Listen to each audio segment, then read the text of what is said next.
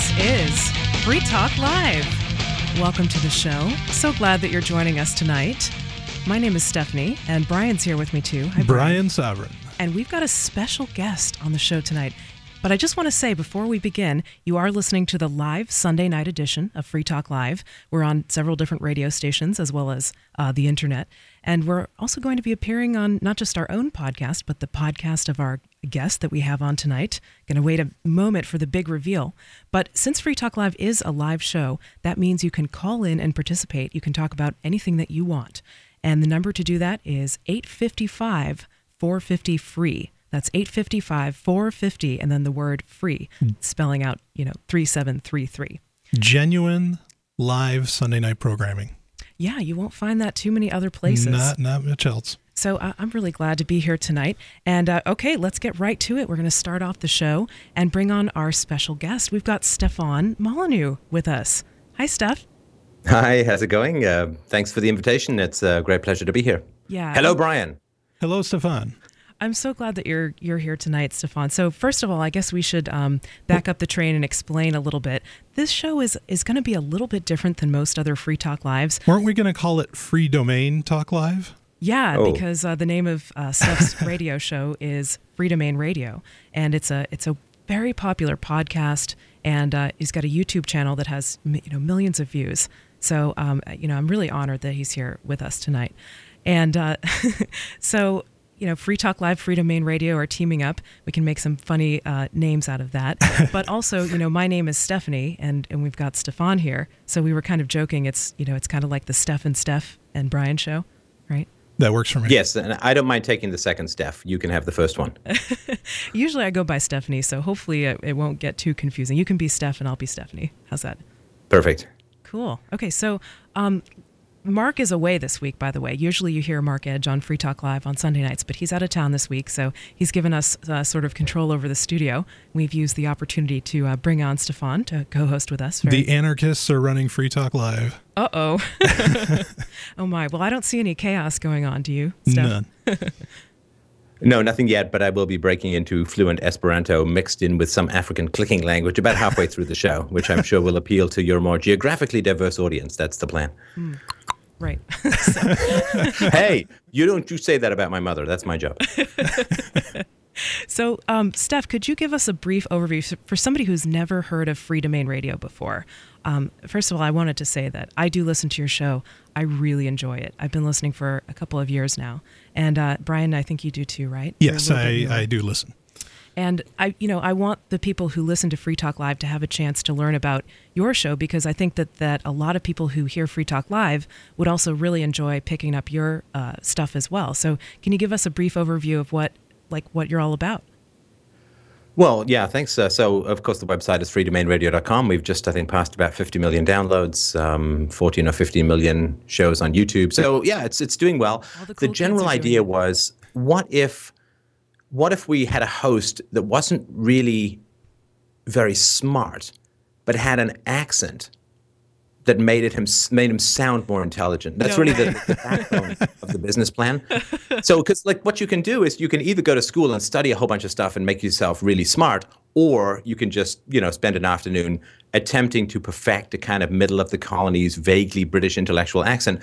Clearly, the latter is much more economically efficient. So that really was the goal. How much of a house of cards of pseudo-intellectualism can we build on the foundation of a rather gay semi-Australian accent? And that, I'm telling you, it's really quite a high house of cards. So it's a philosophy show, and we talk about all the good first principle stuff, ethics and free will, and all the way to relationships and how we bring virtue into our everyday existence. One of the great challenges of libertarian thought is, it's a whole lot of gas and no traction, right? I mean, it's like, oh, I hate the Fed. What can I do about the Fed? Nothing. Oh, I hate the government. What can I do about the government?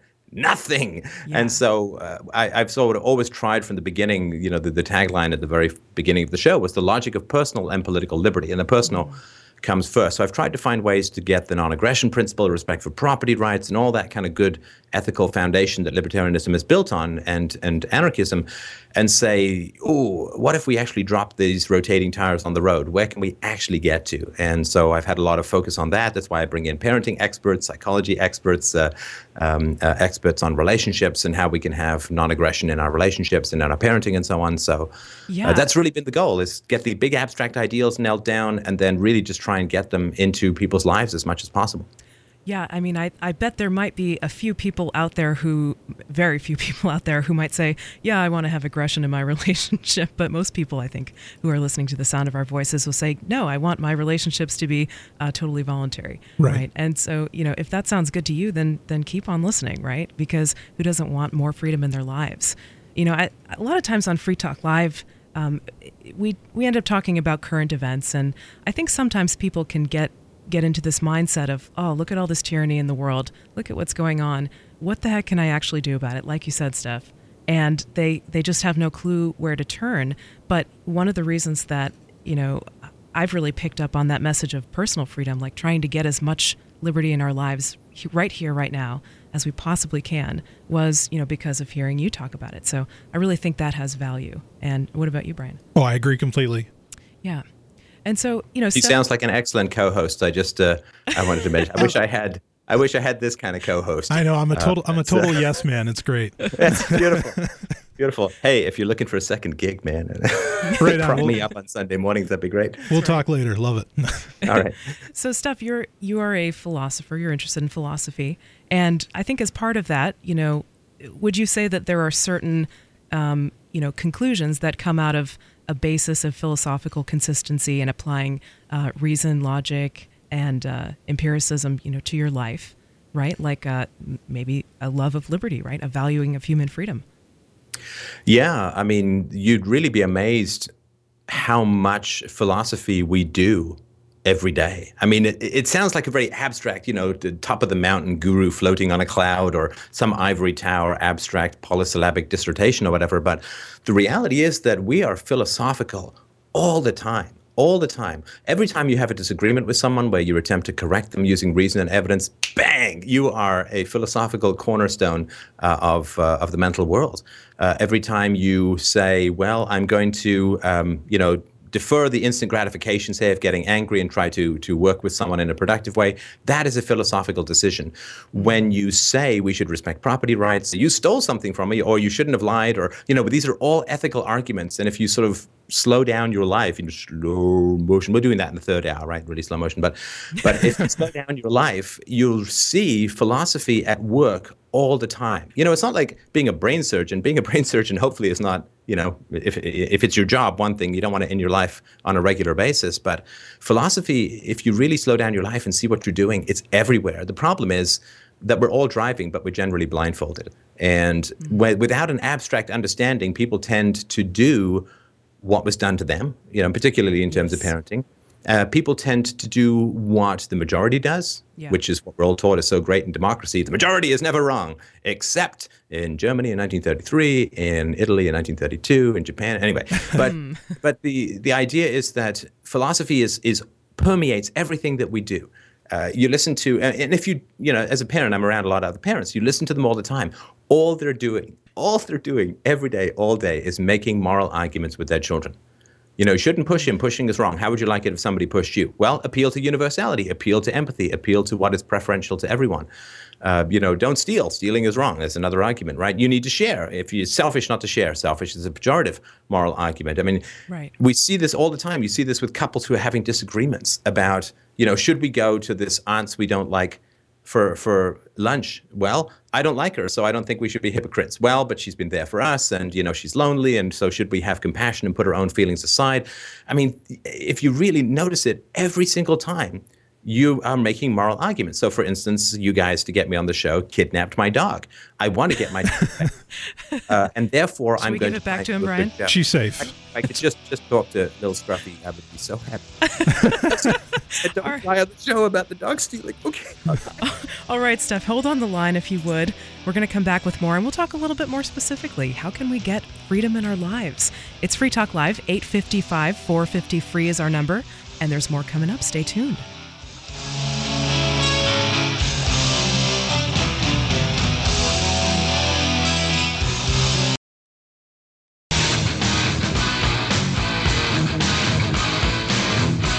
Welcome back to the show. You are listening to Free Talk Live. Free Talk Live is a show where you can call and bring up anything that's on your mind. We do have a special guest on the line tonight, or a guest co-host, more like. I'll treat him as a co-host. Sure. Yeah. And it's Stefan Molyneux from Free Domain Radio. Hi, Steph. Hello.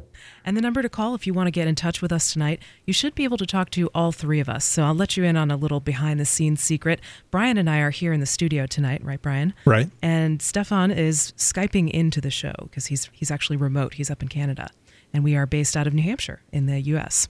So we're in different tax farms, right, as you would say, Stefan, right? Yeah, we're in different tax farms. And, of course, one of the reasons that I wouldn't want to come into your studio despite the pleasure of your company is that, anything warmer than minus 20 just doesn't feel right at this time of year. So, yeah, I mean, I would be a puddle of intellectual pseudo goo on the seat, and that's not good.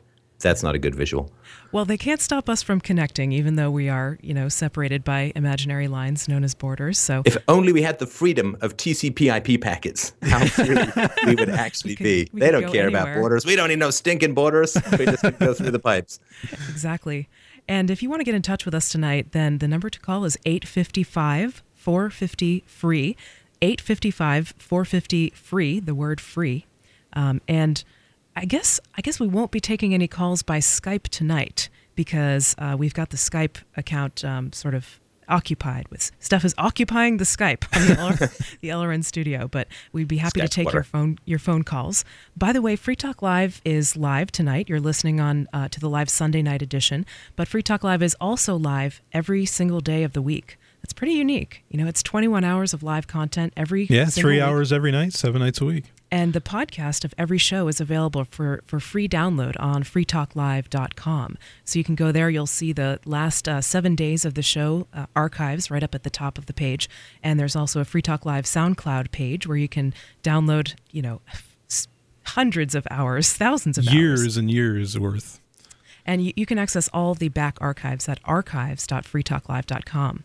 So just want to let people know about this because I know that there are going to be some people who are just tuning in tonight and they're saying, what's this show? I've never heard anything like this before. And there are probably going to be people hearing about us on Steph's podcast feed as well. So very good now that we've got that clear. Steph, I wanted to talk to you a little bit more about, can we get a little bit more, specific? In the last segment, we talked about a sort of a broad intro to what it is that you do and sort of like a little taste of philosophy. But, what does it mean to you to apply the ideas of voluntarism to things like relationships? Can you tell me a little bit more about that? Sure. I mean, I think most people in the world respect what's called the non-aggression principle, do not initiate force except in self-defense. Now, most people carve the whole universe into these two spheres, right? The public and the private. And the public is subject to completely inverse moral laws. So then we say, well, taxation is necessary to run society, but I would never go and steal from my neighbor. And it's like, but it's kind of the same thing. These two the same things, Right. So we have this, philosophy is really about breaking down barriers. And philosophy, unfortunately, for the most of human history, has been owned by the rulers. In other words, the rulers find it advantageous to create positive ethical obligations that are universal and then exclude themselves by using different language. So you can't steal, but we can tax. You can't counterfeit, but we can print money. You can't compel people, but we must compel people. And keeping these two things apart has been a huge wasting feat of intellectual contortionism throughout human history. Of course, philosophy is really about binding things together. If you're going to have a principle, then make it universal. I mean, this is just basic, like a rock doesn't fall just in Australia. It falls everywhere there's gravity. Exactly. So it really is just around appealing to the universality. And then when you try and bring that into your own life, because, we all are tempted to blow our greatest thoughts into the stratosphere where they do no harm to anyone by, railing against things, power structures we can't control. Oh, I hate that foreign policy. Well, okay.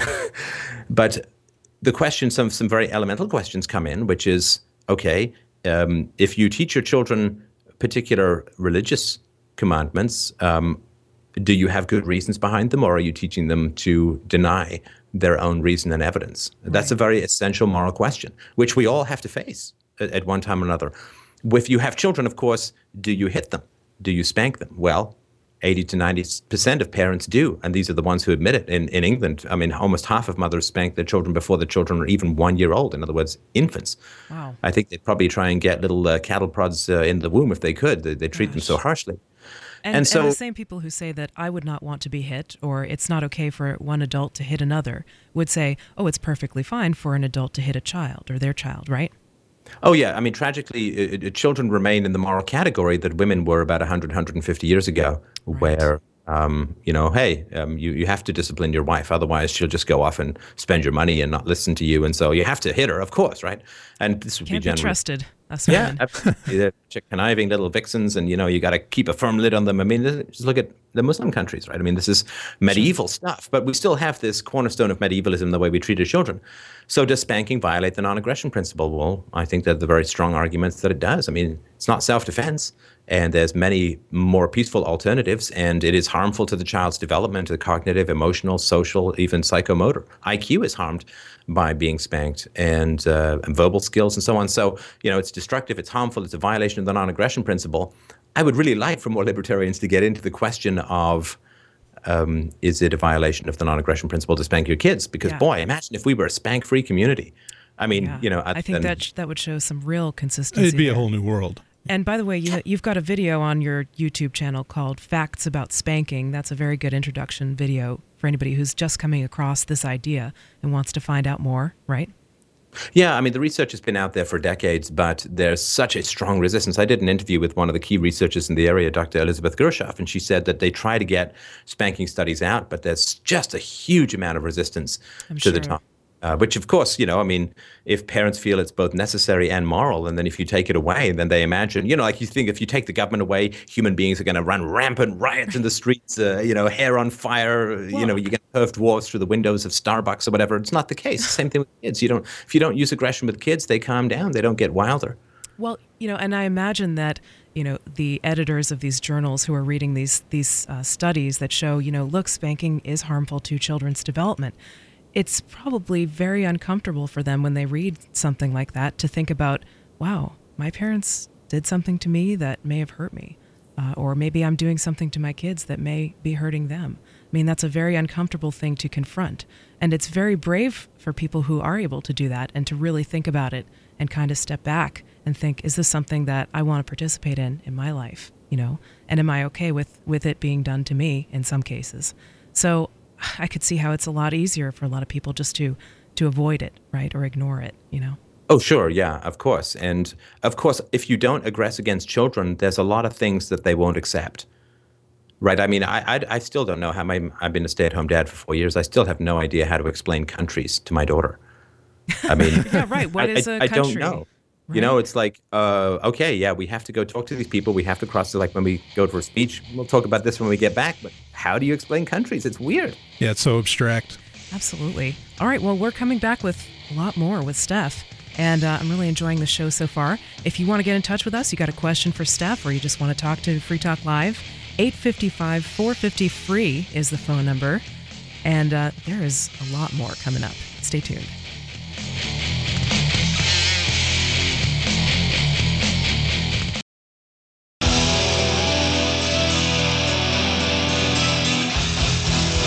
This is Free Talk Live. Welcome back to the show. You're listening to the live Sunday night edition of Free Talk Live with me, Stephanie. And Brian. And as soon as I unmute him, we've got a special guest on Skype. It's Stefan Molyneux from Free Domain Radio. Boy, you should have just heard that speech I made while I was muted. It was about probably the most brilliant thing that I've ever said, and I'm just going to sob for a little while, but please continue. The world will never know. Yes. That's right. So Free Talk Live is a show where you can call in and bring up anything that's on your mind. The number to do that is 855-450-FREE. It's 855-450-FREE. I'd like to remind you that if you go to the subdomain of our website called listen.freetalklive.com, freetalklive.com, of course, is our website, but if you go to the Listen subdomain, you'll find all the different ways that you can listen to Free Talk Live. So our radio affiliates are listed there, the satellite, the webcam, so you can actually watch Free Talk Live. We've got 2 different camera angles for your viewing pleasure. And it's not and they're terribly... both on you. I think one of them's pretty much on me, the other one's on both of us. So if that sounds exciting to you, I mean, there's really not that much that goes on, but every once in a while something interesting will happen in the studio or somebody will get particularly animated, so you're welcome to watch those. And to find those, once again, just go to listen.freetalklive.com. All right, Steph, we've got some people who called in, and I think they want to talk to you. Should we take some calls? I'd love to. Okay, let's get right to it. So Alex is listening in Chicago. Hi, Alex. Hey, can you hear me? I can hear you. Steph, can you hear? Mm-hmm. Okay, go ahead. All right, I just have a quick question for Steph, and I hope you guys are all having a great evening. But it was brought to my attention that in an early podcast of yours called Marriage, Gays, and Abortion, you seem to insinuate that homosexuality is a result of some form of child molestation or some form of sexual trauma. You said that in every gay person there's been some form of child molestation, and you've said that may, quote, may warp the sexual orientation. You went on to comment that lesbians are more domestically violent, and that in homosexuals the sexuality is wild and rampant. I don't want to have a debate on this. I just wanted to get your thoughts on whether you still agree with that, whether you've changed your position. Yeah, I mean, just to clarify the podcast. I think the question came up on a show, and I was in theater school and knew some gay people there. I had gay roommates throughout college and know a little bit about that scene. And yeah, I mean, the promiscuity is quite high. Of course, it's not every gay is promiscuous, but promiscuity is quite high in the community. Well, what about, as far as the hold on, Steph. Sorry, go ahead. What about straight people? I mean, I think that you could make a case that heterosexuals are also kind of... Generally, there's some promiscuity. I mean, just people are individuals, right?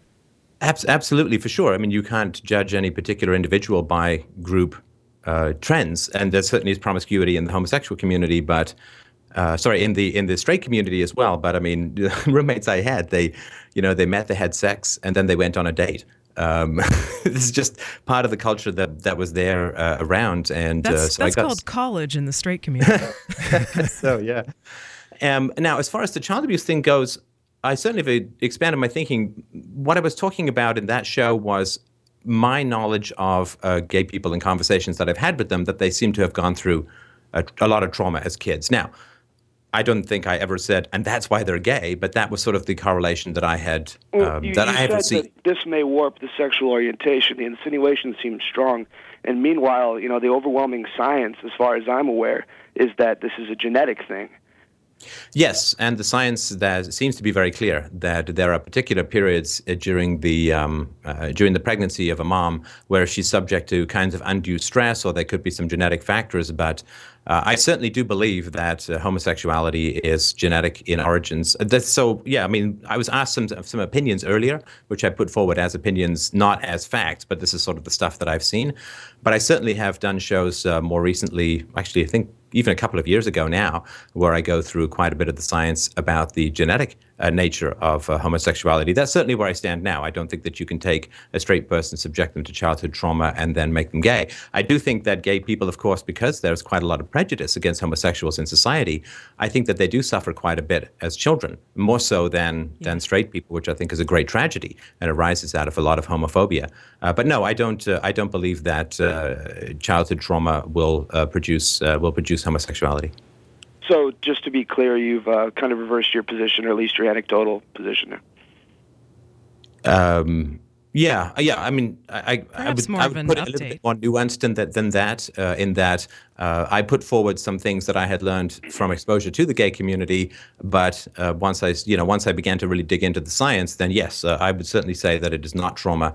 Certainly, most of the people that I knew, who, if not all the people I knew who talked about this, who were gay, did have this kind of trauma in their history, and I was at some point curious about whether that might be correlative, but the science seems much more overwhelming than my early anecdotal experiences, for sure. Alex, thank you for calling in tonight. I appreciate your thoughts. Yes, great call. And Steph, thanks for clearing that up because, I was actually curious about that myself. I'm a great fan of your show, and I saw, admittedly, I got sucked in by somewhat of a trolly video that was made of some clips of you talking about your experiences with your roommates and such. And, totally, I'll be the first one to admit I am a bisexual woman, so I had a little bit of a personal reaction to that. Like, hey, I don't think that my orientation comes from trauma, right? And that, if trauma affected people's orientation, well, crap, I mean, everybody has childhood trauma, right? Wouldn't there be a lot more people walking around, who are gay or whatever, right? So yeah, I mean, there is a challenge, of course, with the twin studies, right? I mean, that's the stuff that I'd read about beforehand. The challenge with the twin studies is that, of course, if it was genetic, you would expect more twins to be, both gay or both straight. But I mean, I think Gabor Mate has explained this quite a bit. That, of course, there's epigenetics, genes are turned on and off based upon pre-birth experiences, post-birth experiences, birth order, right. And trauma. And so I think that goes a long way. I'd heard about the twin studies before, which would seem to me to indicate not a genetic basis to it, but I think that stuff has been very well explained through epigenetics and the additional research that's been done even since I made that original show, which seems to answer, I think, the questions of nature versus nurture quite a bit. And so I'm very firmly on the epigenetic side. I think is probably a better way of putting it. Yeah, and thank you for that. And by the way, epigenetics, in case people aren't familiar with what that is, it's basically like a way that our bodies have of adjusting, of turning up and down the volume on certain genes. Right. So, for instance, and it's based on environmental factors, right? Like, for instance, nutritional status as a fetus is developing, or stress early on in life. And I think that was what you were referencing, Steph, about when children are in very stressful environments, certain genes can turn on in their brains, right? Or turn off in their brains. And that can affect things like their personality, even. So, and of course, you got a series on YouTube called The Bomb in the Brain that touches on that a little bit too, right? Yes, and let me just put one little addendum, which is to the people who heard my conversations about homosexuality earlier, and for which it was upsetting to them. I really, really wanted to say that I'm very sorry for that. People who have faced discrimination, of course, because of, I would argue, involuntary sexual preferences, certainly don't need my statements to cause them upset. And I just really wanted to apologize to people who have heard that, and it was upsetting to them, which I can completely understand. It was opinion-based. It was not claimed as a fact, but nonetheless, I can certainly understand that it would be upsetting, and I just really wanted to say sorry to people for that, because that certainly was not my intention, and that's certainly not where I come from in my conversations with straights and gays and, person of every hue of the rainbow. So I'm very sorry for that.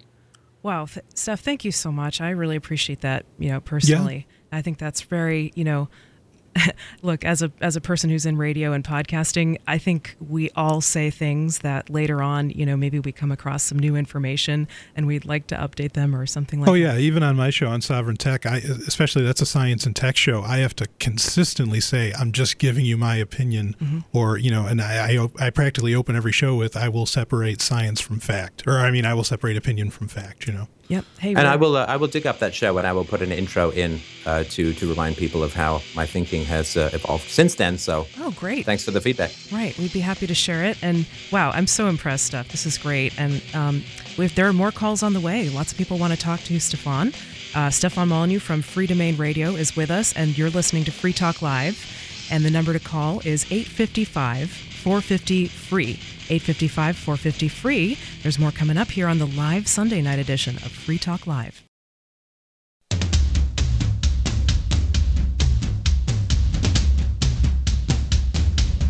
This is Free Talk Live. Welcome back to the live Sunday night edition of Free Talk Live with me, Stephanie. And Brian. And we're still not going to call it Free Domain Talk Live? I mean, that's okay. We can think of some clever puns. I don't know. Right. Let's ask Stefan. What do you think we should call it? The unholy trio of mind-bending liberation schism head. I love it. Oh, yeah. No. at the end. Fit that on a bumper sticker. Did he say stop making fun of his mother? If you do it in Swahili, it's okay, right? Oh, right. So, by the way, yeah, this is the Free Talk Live Sunday night edition, and our website is freetalklive.com, where you can go to submit your favorite news stories.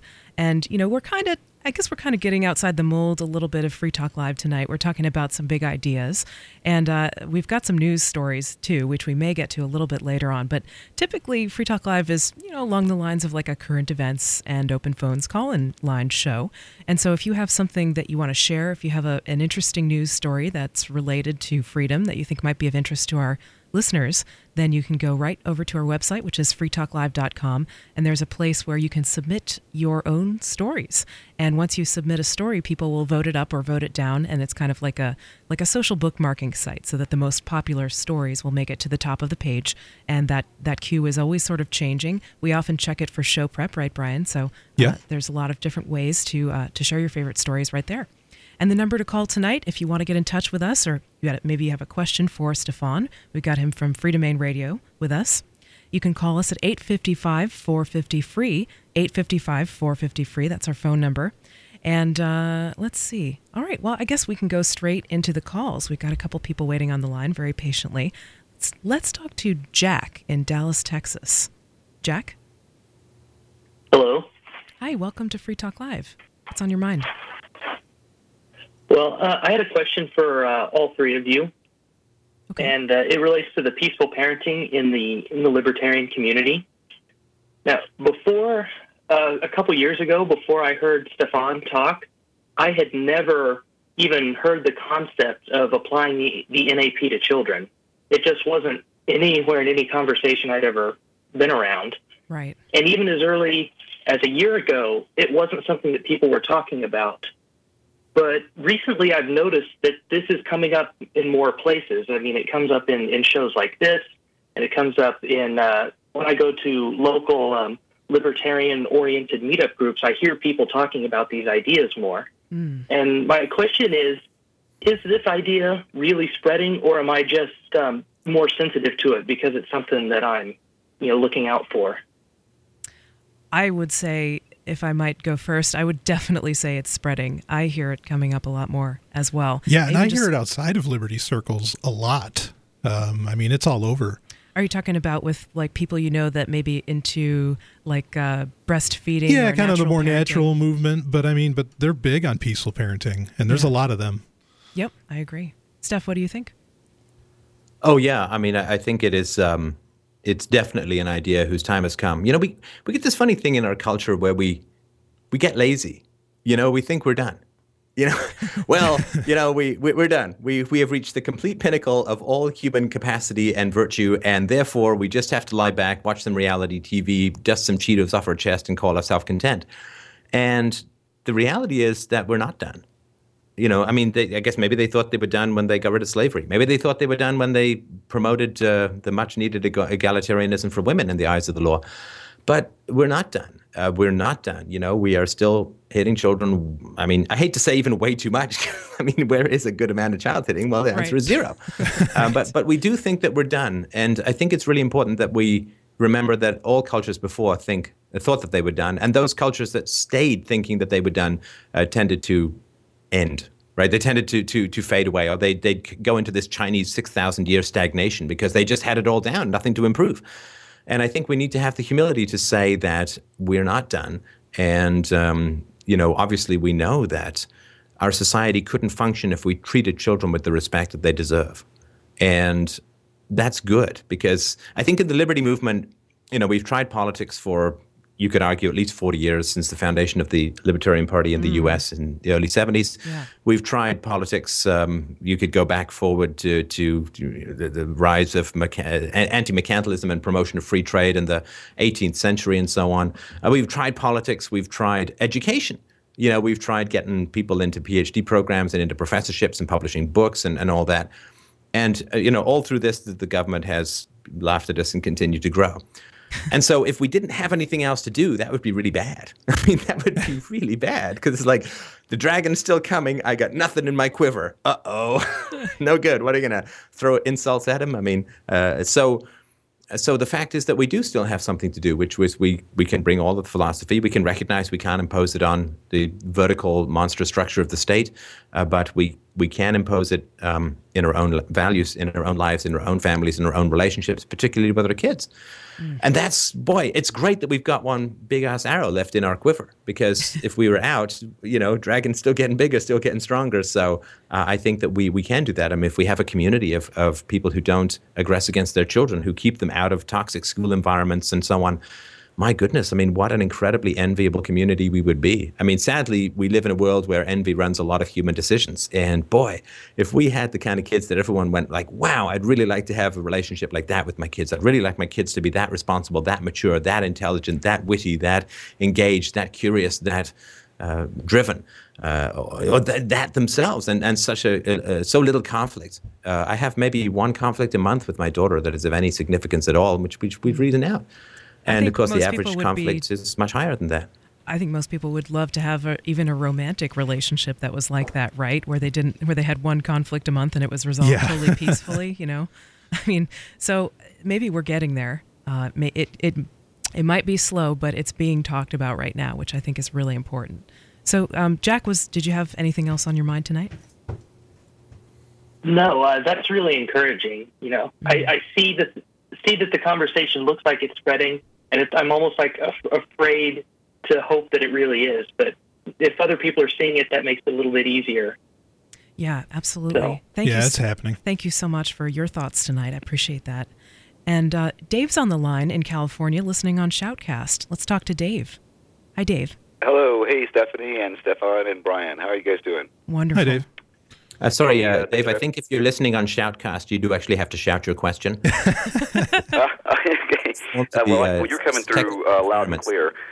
But no, I just want to take a step back about the issue about the sexual, the guy who called in about sexual trauma causing homosexuality. I'm a straight guy. I've been married once, but I have had so many, mostly male, gay friends. I'm an artist, and I'm a special effects artist. And because of that, I've worked with a lot of artistic types, and I can tell you a lot of artistic types, artistic minds, are oftentimes homosexual or bisexual or just a little bit, deviant in that respect. But I take that as a compliment. Yeah, well, I mean, seriously, and you should, because we're all deviants in some way or another. Right on. But, honestly, I've known lots and lots of gay men, and several of whom have been my absolute best friends.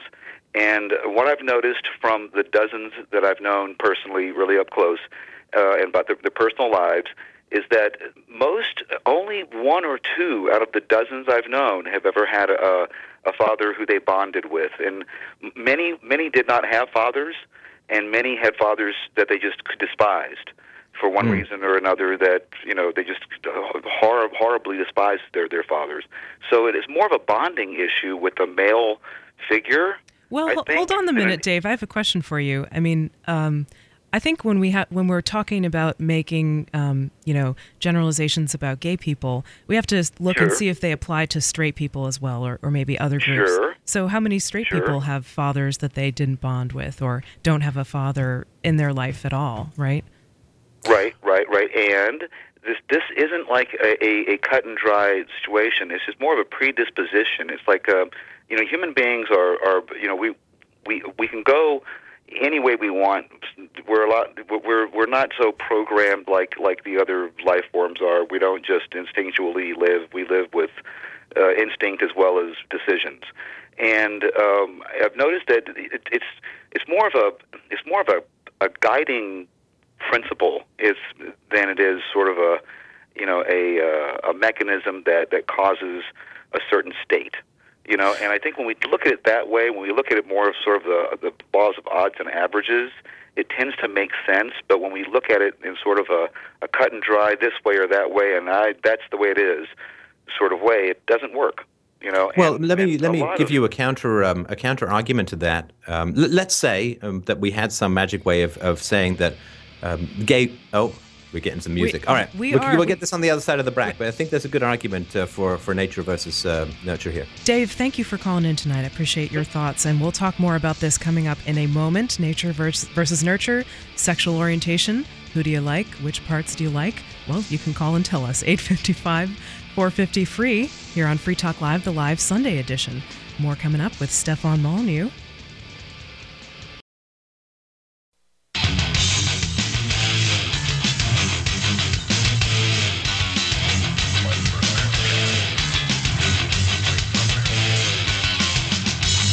This is Free Talk Live. Welcome back. You're listening to the live Sunday night edition of the show with me, Stephanie. And Brian Sovryn. And we've got a guest on the line with us on Skype. It's Stefan Molyneux from Free Domain Radio. Hi, Steph. Hello. I'm really enjoying the commercial format. Oh, I miss podcasting. No thought gets interrupted. Oh, I can't take it. Brain breaking up in the upper atmosphere.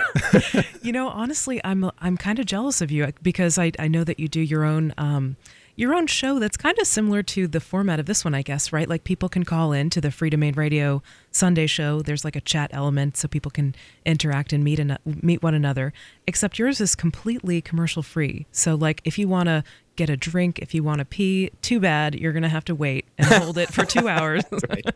I don't even want to tell you what I'm wearing, but it's a lot of tubing involved. So that's dedication. I don't think we want to necessarily share that.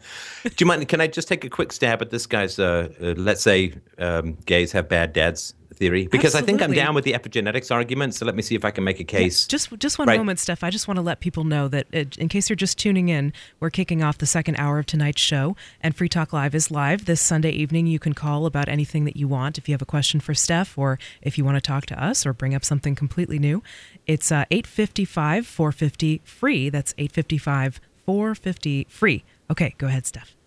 Right. So the caller was saying that maybe homosexuals have bad dads. Now, even if we could find that correlation, that would not argue for environment, right? Because if the mom is pregnant and the man she's chosen to have her children with is a bad guy, then she's going to be pretty stressed during that pregnancy. Sure. And so if stress is if genetic predisposition plus stress, right? Because the epigenetics is genetic predisposition plus environmental factors. Right.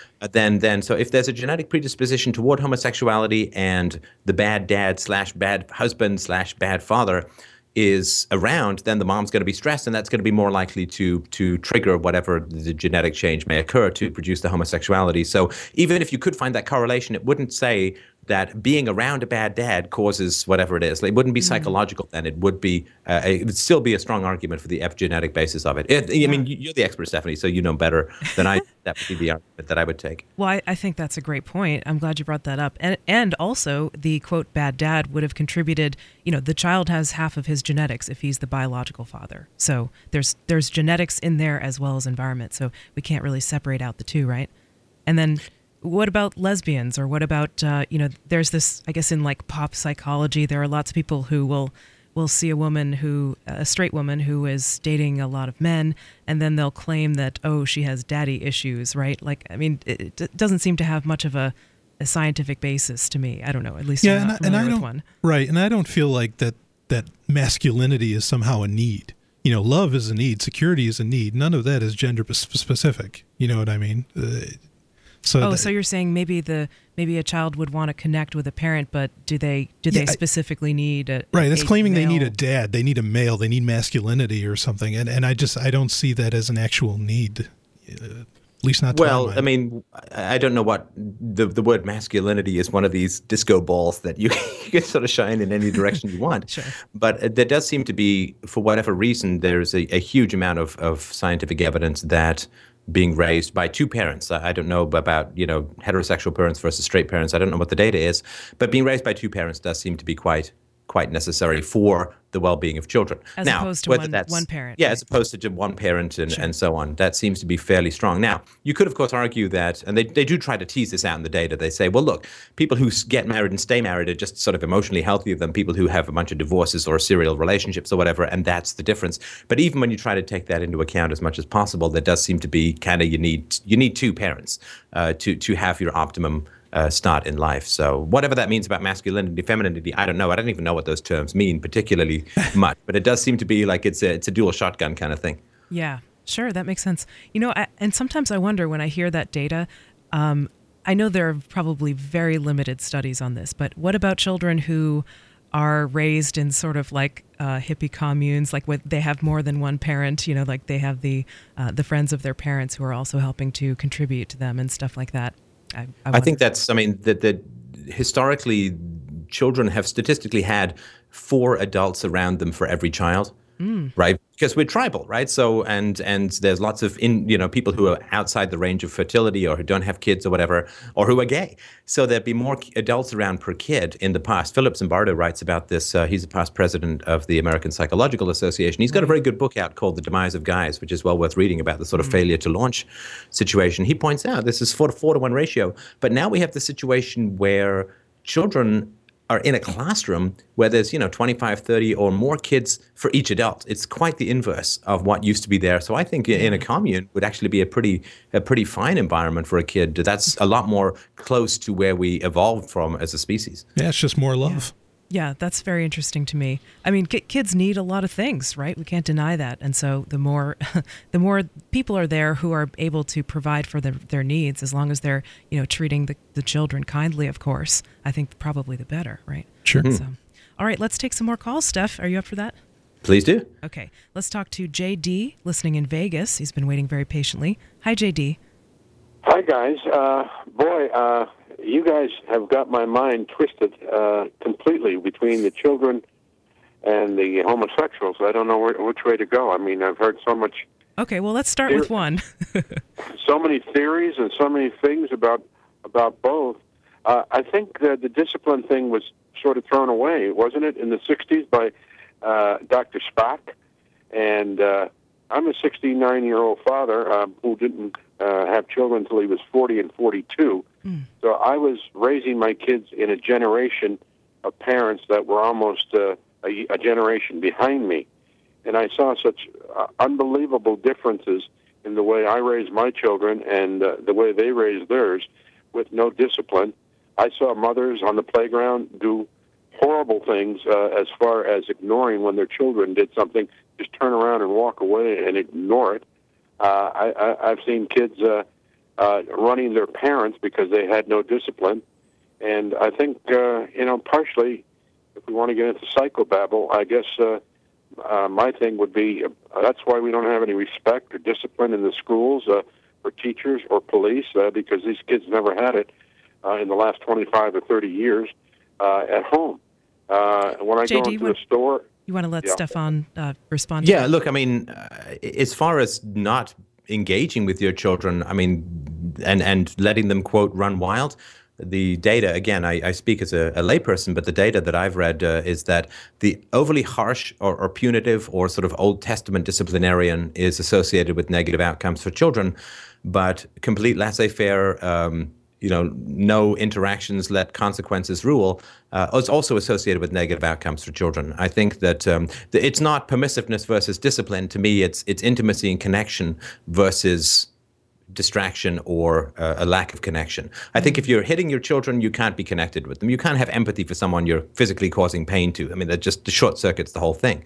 On the other hand, if you are just doing your own thing and your children are just kind of raising themselves, well, that's not right either. I mean, you want to be engaged with your kids, you want to be present with them, you want to coach them, mentor them, and also let them teach you, because if you're raising your children better than you were raised, they will have things to teach you. I know that's the case for me as a father, because she's being raised in a much more peaceful environment than I grew up in. So I'm learning a lot about what that does and how I could learn from who she is as a human being. So yeah, the overly permissive stuff. I mean, remember, of course, in the 60s and 70s was the divorce revolution, the feminist revolution, the go to work revolution. And so what happened, of course, was you had, in a lot of families, breakups, which are bad for kids. However, they may be necessary for the adults, certainly bad for kids. You had two-parent working households, which, I mean, incredibly cuts down the amount of time that you're able to spend with your kids, which results in less of a desire to discipline. So I think there's a lot more than just did they hit or not, I think, going on for kids over the past 40 years. Well, what I found with my children was in the first 3 or 4 years that the discipline was a tap on the butt. It wasn't. It didn't hurt them. It hurt their feelings because they realized. Hello. JD, we're short on time, but thank you for the call. Appreciate your thoughts tonight. And we're going to talk more about this certainly when we return with Stefan Molyneux from Free Domain Radio. If he's still there, I heard a big noise. No, sorry, I knocked my coffee over. How professional of me. Gotcha. Sorry. All right, this is Free Talk Live, the Sunday edition. More coming up. Stay tuned.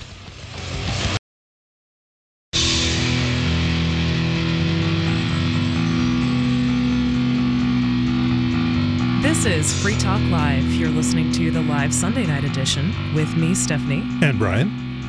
And we've got Stefan Molyneux from Free Domain Radio on the line with us. Hi, Stefan. Hello. Thanks for being here tonight. The show is just going really quickly for me. It is. Yeah. So I guess time flies when you're having fun. Well, maybe you dozed off. Yeah. You never know. That's right. right. I do have some windy-ass monologues. So it's all normally if I'm in studio, the oxygen mask will drop from the ceiling like a downed fighter plane, but and people hit the eject button regularly. So it may be enjoyable or it may just be out of oxygen. Funny enough, I had a dream about this show last night. I know you do some dream talk on your Sunday show, Stefan, and I was having a nightmare. I guess I was anxious because I was dreaming that just like everything was going wrong, like we had fires in the studio and technical problems and we couldn't connect and I couldn't talk, and it was just maybe it was a little bit of anxiety coming out, but I'm really enjoying it so far, and I'm glad we haven't had any fires or technical problems so far tonight. Well, otherwise it would be more of a premonition, and that would be a whole different kind of show. Right, that's right. So Free Talk Live is a show where you can call and take control of the airwaves.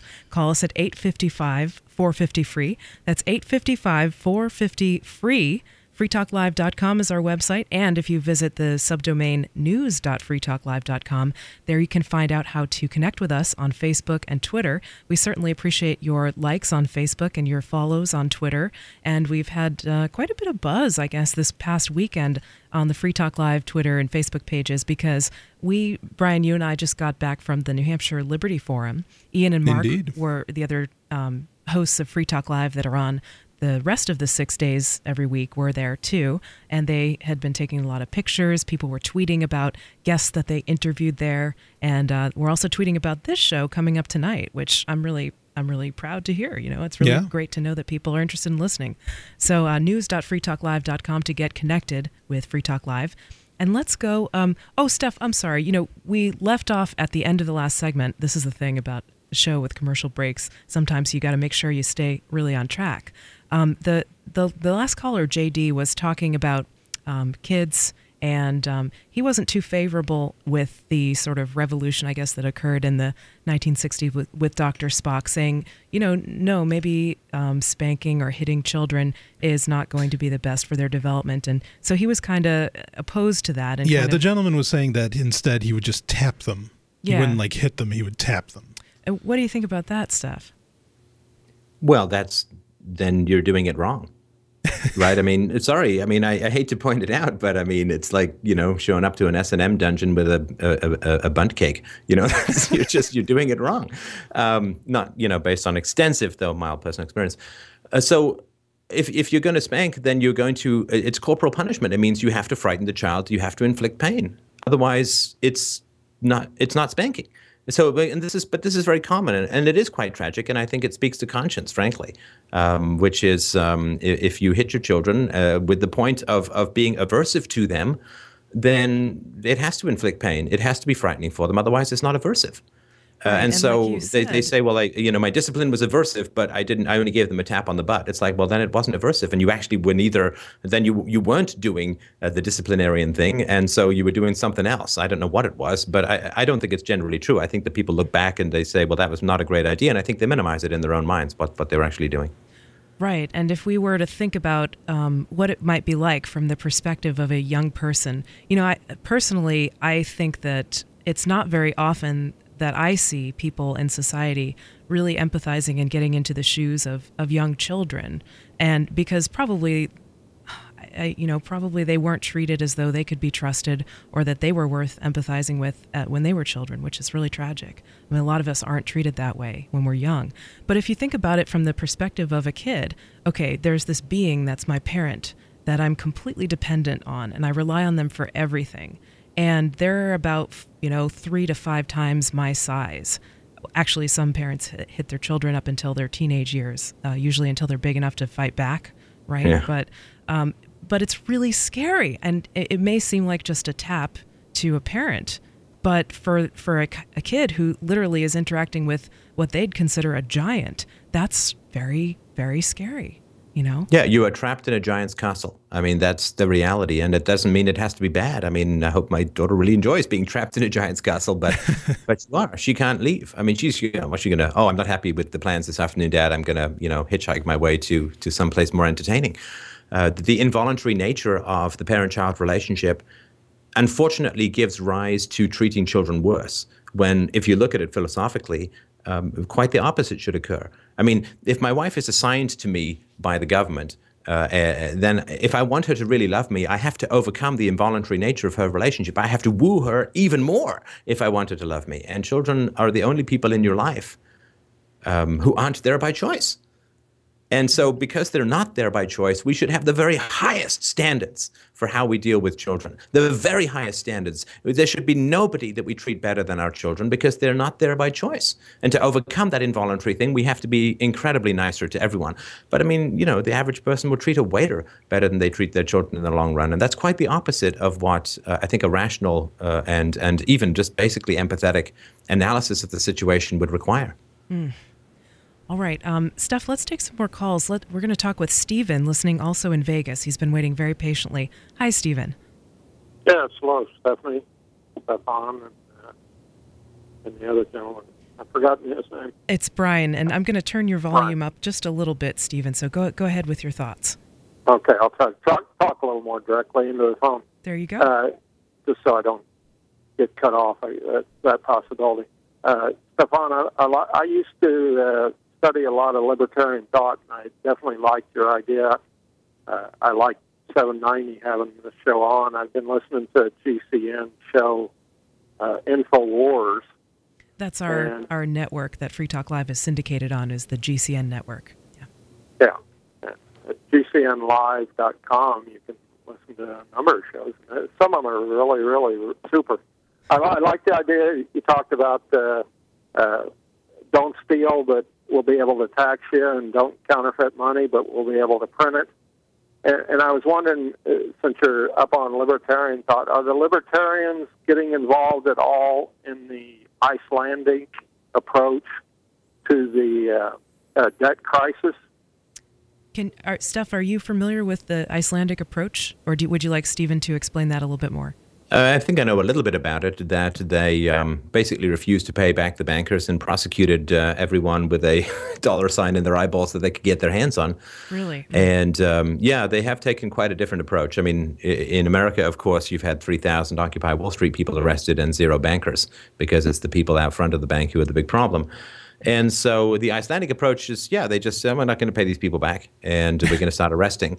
I mean, it's satisfying in a kind of village chasing an ogre kind of way, but it is not, it's still the government that is blaming the bankers. The bankers are the shadow cast by power. I mean, everybody looks at the shadow and say, well, that's really dark. We better go fight that shadow. But the reality is that the state power to control interest rates and money is what produces these financial corruptions. So for the government to go after the effects of its own actions is a little unproductive, I think.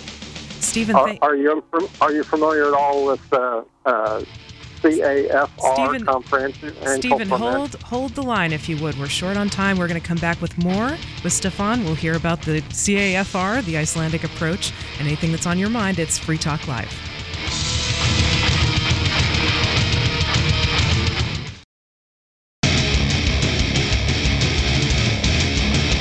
Welcome back to the show. You are listening to Free Talk Live. It's the live Sunday night edition with me, Stephanie. And Brian. I'm going to pop this down just a little bit. I think we're being drowned out by the music. That's much better. And we've got Stefan Molyneux from freedomainradio.com on with us. Hi, Stefan. Hello, hello. All right. And, I just want to remind everybody out there, there's a technology that I'm really excited about. We've been talking about getting freedom in our lives, here on the show tonight. A lot of different topics have come up, but that certainly is one of the overarching themes, right?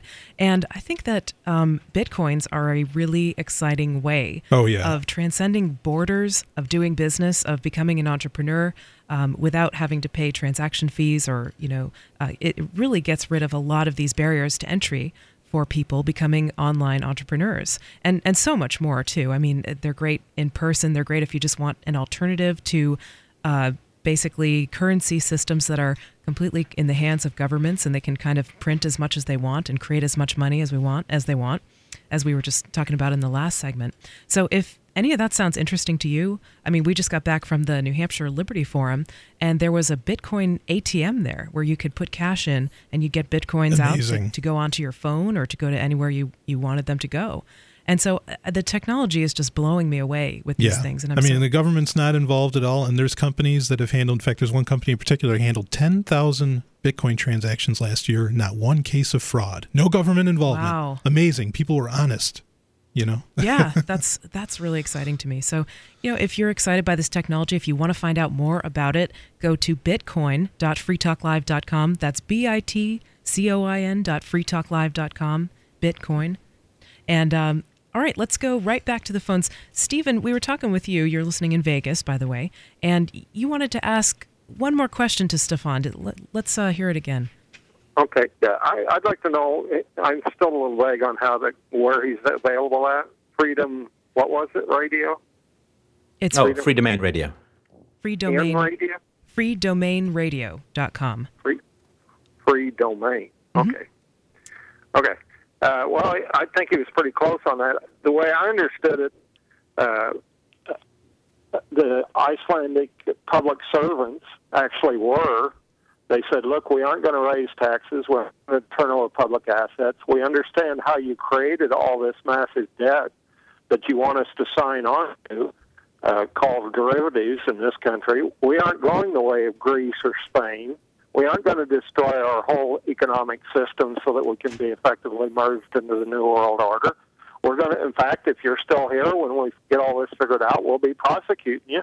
And they started doing it.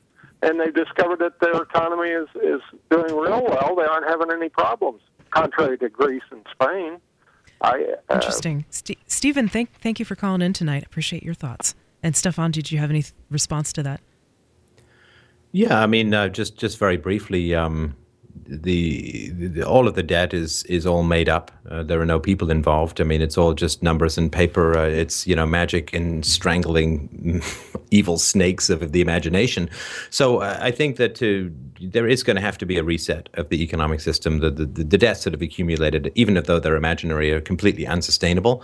Right. And of course, all the people who end up with all of these crazy derivatives, financial instruments going into the trillions of dollars, I mean, they can only do that because they themselves are not personally liable for the losses. We've got this magic entity called the corporation. You can pull all the money out that you want, and then if the corporation does something, quote, wrong, well, the corporation gets fined. I mean, it's like having a magic hand puppet that goes to jail if you knock over a bank. I mean, if it's just going to make you want to knock over more banks. Hey, I got a magic hand puppet. He'll go on trial. I'm going off to the Bahamas. Right. It's a crazy system, and nobody would ever develop this in a free market. And of course, democracy works by taking from people who aren't born yet and don't have a say, right? It's basically that's how it works leveraging the children that aren't even born, right? Yeah, I mean, that's a pretty evil, itty bitty coins. I mean, that's a pretty evil transaction to have. Yeah. All right, let's take another call. Let's talk with Paul, listening in Keene. Hi, Paul. Welcome to Free Talk Live. Hi, Stephanie. Yeah, it's a real surprise. I had no idea you would have Stefan as a guest. Hello, Steph. Hello, hello. Oh, Paul, I think I know who you are. Hi, welcome to the show. Yes, I was at the New Hampshire Liberty Forum this weekend. What were your experiences at the Liberty Forum? Do you want to tell us a little bit about that? Fabulous. Lots of people, you didn't have to explain yourself to. You could just get on with the business of just exploring advanced ideas of how to spread the message of liberty and how to apply methodologies of good business practice and honest dealings. And it was really great. Glad to hear you had a good time there. I did too. Yeah, and so I came out here to Keene to go to see the Social Sundays, and they're all gone. So. Oh, I'm sorry to hear that. So you're talking about Keene, New Hampshire, where there are a bunch of people who are interested in something called the Free State Project, which is a movement of people to physically move to New Hampshire and then, whatever they want, become part of a community of freedom-loving people, get active in whatever way they choose to try to get more freedom in their lives. And so there are lots of people who are interested in that in Keene. So is that why you chose to visit Keene, Paul? Yeah, well, I thought there'd be people out here to talk to, but apparently they all went home early or went home on time, and we got late. I'm sorry to hear that. Is there anything else on your mind? Well, lots of things on my mind. But, pick one. No, I'm really glad that Steph is on your show. That's really great, and I always enjoy. He's such an inspiration in so many ways. In fact, I heard people. John Bush, in particular, talking, the same, the inspiration about how we need to treat our children with nonviolence and respect, and this will create the world that we want. And, so do you think the ideas of voluntarism and relationships and the way that we treat children, do you think those ideas are spreading? Do you see that on the rise, on the trend, on the liberty movement? I do see it, and I also do see it in other examples of the general media. I just saw an article just a couple of months ago on one of these Yahoo article things talking about, hey, gee, wouldn't it be nice to be nice to our kids for a change, Interesting. So, imagine that it took until 2013 to publish that. In Yahoo News. Yeah. Paul, thank you for calling in tonight. I appreciate your thoughts. I'm sorry you got sort of left out in the cold in Social Sundays. That's no fun. But Steph, I guess this ties in pretty well with something that I was thinking about that I kind of wanted to ask you about. And that's about basically like solutions. We just mentioned the Liberty Forum and the Free State Project. And I'm sure you're familiar with what the Free State Project is. Is that correct? Oh, yeah. Oh, yes. Very much. Mm-hmm. And, I know that from what I gather from listening to your show, I think your approach is basically focus on our relationships, focus on our families, no matter where you are. And I recognize it can be really difficult. For instance, if you wanted to move from one so-called tax farm to another, right? If you wanted to move, for instance, from like Canada to the U.S., that would be really difficult and arduous, probably involve a lot of violations of your individual liberties. And, I think you're kind of about just try to be happy where you are. And would you say that's right? Or do you find value in something like the Free State Project? Tell me your thoughts about what to do. Yeah, I think that community is so important. And the one thing that I've always liked about the Free State Project, I don't think they're going to achieve political freedom, but you are at least around people where you don't have to pretend to be someone other than who you are. You don't have to start talking about the roads again. Who will build the roads? Same people who are building them now that the government hires to build them. But anyway, so I think it's great. You could go out and go visit. And if you like the community there, just being around people who get it is really, really important. And I have an opportunity through my show to meet lots of people who are passing through, some of whom are actually pretty close. So we've got some friendships out of the show. Yeah. The community is really essential. That's not talked about much in some of the objectivist literature and so on, but I really do think we need each other to stay strong and stay focused, so I'd recommend it for that, for sure. Yeah, I agree. What's life without friends, Right on. and relationships? I think it's so important.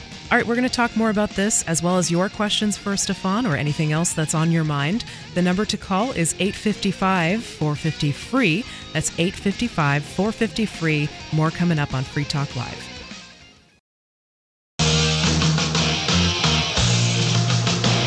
Welcome back to Free Talk Live. You are listening to the live Sunday night edition of Free Talk Live with me, Stephanie. And Brian. And Stefan Molyneux from freedomainradio.com. One more time, that's freedomainradio.com. One of the callers had a question about how you get there. So, Steph, is there a shorter URL or anything like that? Is there like a real shortcut that anyone can take to get to your website? No, I invest a lot in carpal tunnel syndrome remedies, so I tried to have the longest possible website. I tried to actually name it, a combination of an Aztec god and a Welsh village, but couldn't get that. The obscure religions take those very quickly. So no, freedomainradio.com. Yeah, that sounds great. So and of course, I guess we can put that out on Free Talk Live's social media channels in case anybody would like to check it out. If you're just joining us, well, welcome to the Live Sunday Show. You can call us at 855-450-FREE. Reach us on the phone if you have questions for Stefan, or if you want to talk to us about anything that's on your mind, you're welcome to do so. I've brought in some news articles, but I think we're going to talk about, just big picture ideas, because that's what I like doing better. Oh, yeah. About you, gentlemen. Just add, too, that if you call the 855 number at 8:55, time will reverse. Uh-oh. Okay, glad you mentioned that. I'm going to end up with a mohawk. This is why I'm on the show for tonight, to get younger. So there will be video later. Yeah, I can't be an anarchist without a mohawk. That's right. I look like a narc. I don't know. I don't think you have the balaclava in your profile picture that I'm looking at right now.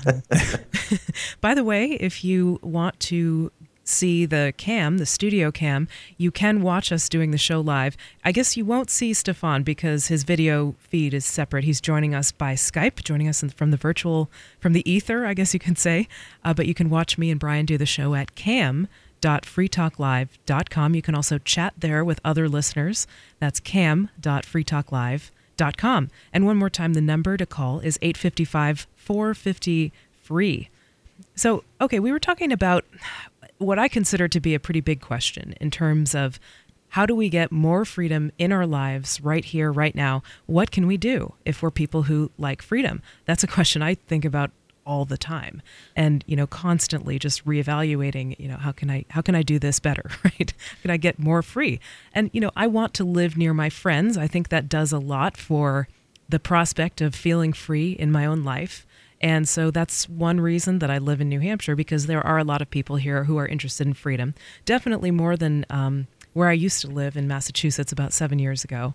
And, it was pretty simple to move here. There wasn't a huge cost to me to move. So I think that's pretty much why I'm here. But, I recognize that you could do that in other places, right? You could set up an intentional community anywhere. You could choose your neighbors just like you choose your friends, your lovers, your whoever, right? The people that you want in your life. And so, that doesn't necessarily have to be in New Hampshire. I know people who listen to Free Talk Live a lot are going to hear a lot about the Free State Project, and we kind of pump up New Hampshire and particularly Keene. But, I do recognize that people could probably do it anywhere. And if they wanted to live with their friends, if that was really important to them, they could be quite happy doing that. But, I guess I have a question I wanted to talk about with you, Steph, and that was do you think that as far as getting to a free world, not just ourselves and our own lives, do you think peaceful parenting is the solution? Are there other things that people could do as far as activism, spreading ideas? What do you think about that question? I hate to sound like a monomaniac, but I do think it's, maybe there's other stuff to do, but I don't consider it particularly important.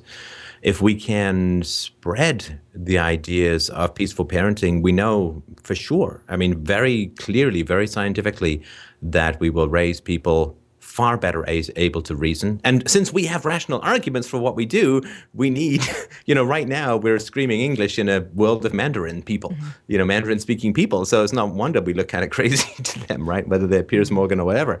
And so we need people to speak the language of reason. And unfortunately, it's been quite well proven that most people, they have an emotionally volatile reaction to an idea, and afterwards you can see the neofrontal cortex kicking in after the amygdala fight-or-flight mechanism kicks in.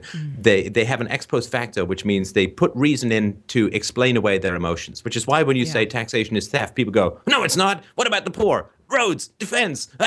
You're an they have an emotional reaction. Yeah, and then they come up with reasons afterwards to justify their emotional reaction, and that comes directly out of difficulties that they had as children, whether it was through the church, through the family, through the school, any combination of these things, the culture as a whole, which is quite mental in a way. So we have these seeds. We have these seeds in our hand, and we've got to find some good earth to put them in. And tragically, the vast majority of people are not able to reason. They're not able to reason. They're too mentally messed up. They're too broken. They're too volatile, and they don't even know it, right? This is one of the things that Gabor Mate talks about in a great book called In the Realm of Hungry Ghosts. Why is it that people don't fix themselves if they're really broken? Because the first thing to break is the knowledge that you're broken. So, they think they're fine, and, they think that we're mad. And so I think that we really do have to recognize that we cannot shape the pottery of the future with the clay of today. We do have to raise a generation of children who are able to listen to reason, which means we have to teach them reason, which means we have to reason with them and negotiate with them and raise them peacefully rather than raise them aggressively and toss them in terrible schools and scare them with stories of hell and so on. We just need to allow them to grow in a natural way, in a peaceful way. And then when we come to them with rational arguments, their brains won't misfire in all directions. And, reason won't attempt to jump out of their nose like a squid escaping a collapsing balloon. So I think that's the best information that I've been able to come up with and the best research that I've been able to do and the best subject matter expertise I've been able to get on my show. It all seems to point in the same direction. And we all want something shorter and quicker, but, there's nothing that takes forever like a bad shortcut, right? Right. And I'm definitely open to that possibility.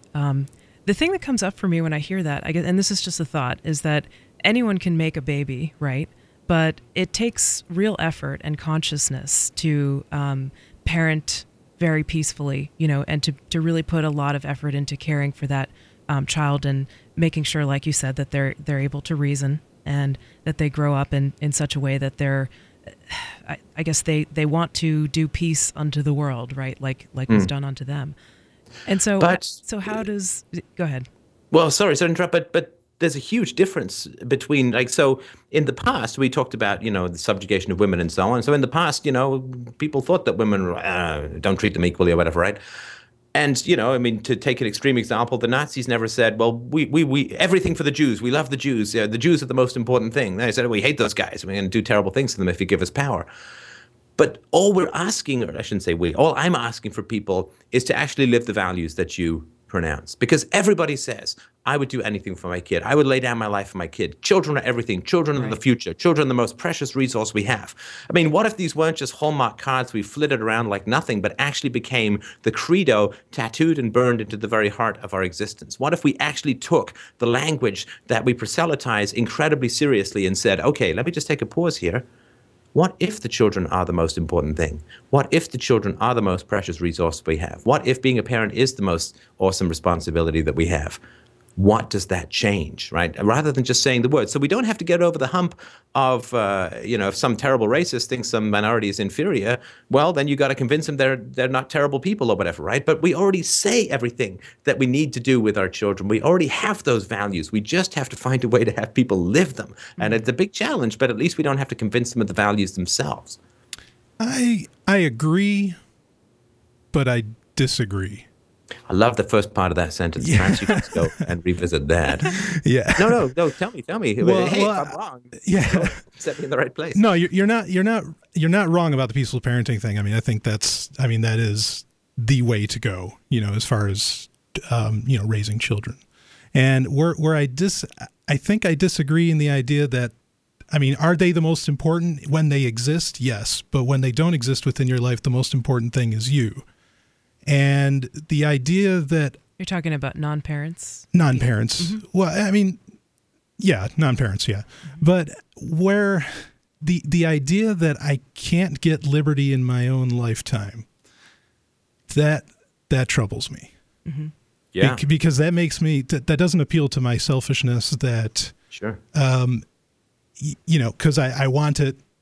I'm working towards it, and the idea that I have to put that off onto the next generation equally doesn't appeal to me. Like, I don't want anybody to do anything else for me, and to force, or not to force, but to even lay the expectation on the next generation. Okay, you've got to make the world better. I really that rubs me the wrong way. I agree with everything you said, but I disagree in that it being the only way. I think it's a good conversation to have. And maybe we can have more of it after. Yeah, no, absolutely. that's a great points. Great points.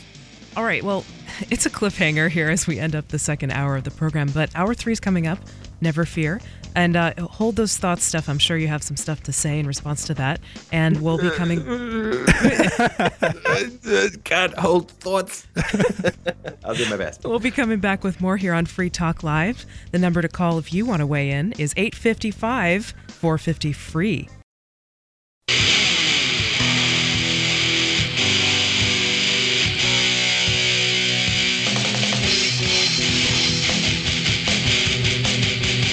This is Free Talk Live. Welcome back to the show. You're listening to the live Sunday night edition. Me, I'm Stephanie. And I'm Brian. And we've got Stefan Molyneux here from freedomainradio.com. Hi, Stefan. Hello, hello. Yeah, and thank you so much for being here with us. We're already in the third hour of the show. I can't believe it. It's gone by so fast. But it is a good time. Free Talk Live is actually live 7 nights a week, every single day, and there's 3 hours of live content for you to listen to every single day.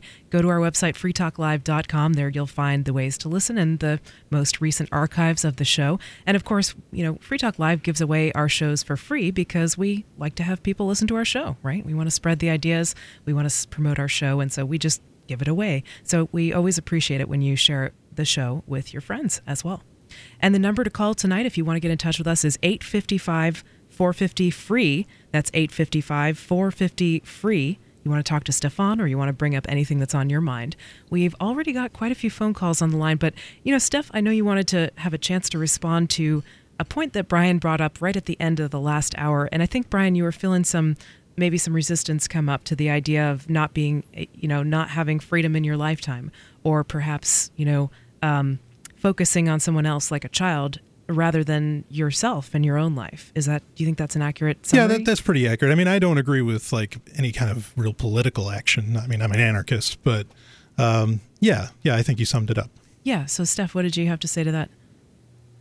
I mean, the great thing about history is we don't have to figure everything out from scratch. We just have to look at huge social changes that have occurred in the past. And a moral revolution and a stateless society or a significantly reduced state is a huge moral revolution. So, I mean, the two that I've looked at is slavery and egalitarianism for the rights of women, and they both took about 150 years from the very first idea to the actual achievement, to the degree that it can be achieved in a state of society. The achievement of those goals took about 150 years. Okay, well, we have the internet. We might be able to cut that in half. But of course, we have the internet and the bad guys have the internet. So it's kind of like it's not a big plus for us. So I think we have to look at that. We're not planning to die. We're going to go transhuman. And we're yes. I am the internet. Yeah. If we can keep it on. But I think it's important to recognize that these things do take a long time. We're also heading in the wrong direction. More and more people are becoming dependent on the state. Just before the show, Steph, we were talking about how half of people in Detroit don't pay property taxes. Half of Americans are significantly dependent or completely dependent on the government for their income.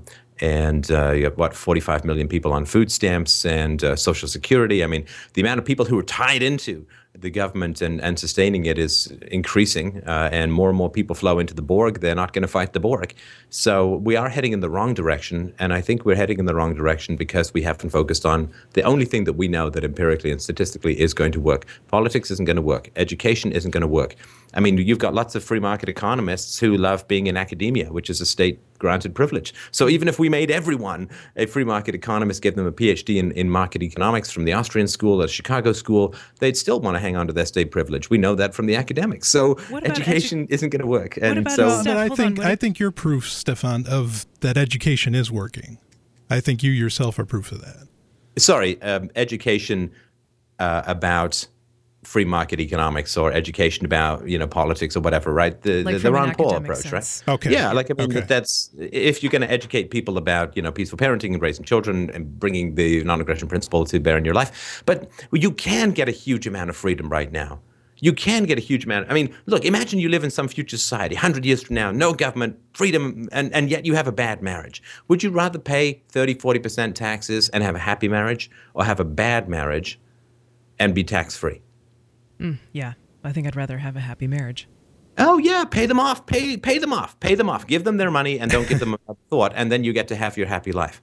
Just all I think of is that I'm pretty incompetent with what I do, so I only make about half what I actually earn because I'm just not really good at it, or I put things down and I leave them behind. Money falls out of my pockets. That's the way I think of it. It just goes off into the ether. I'm just bad at what I do, so I shouldn't be paid so much.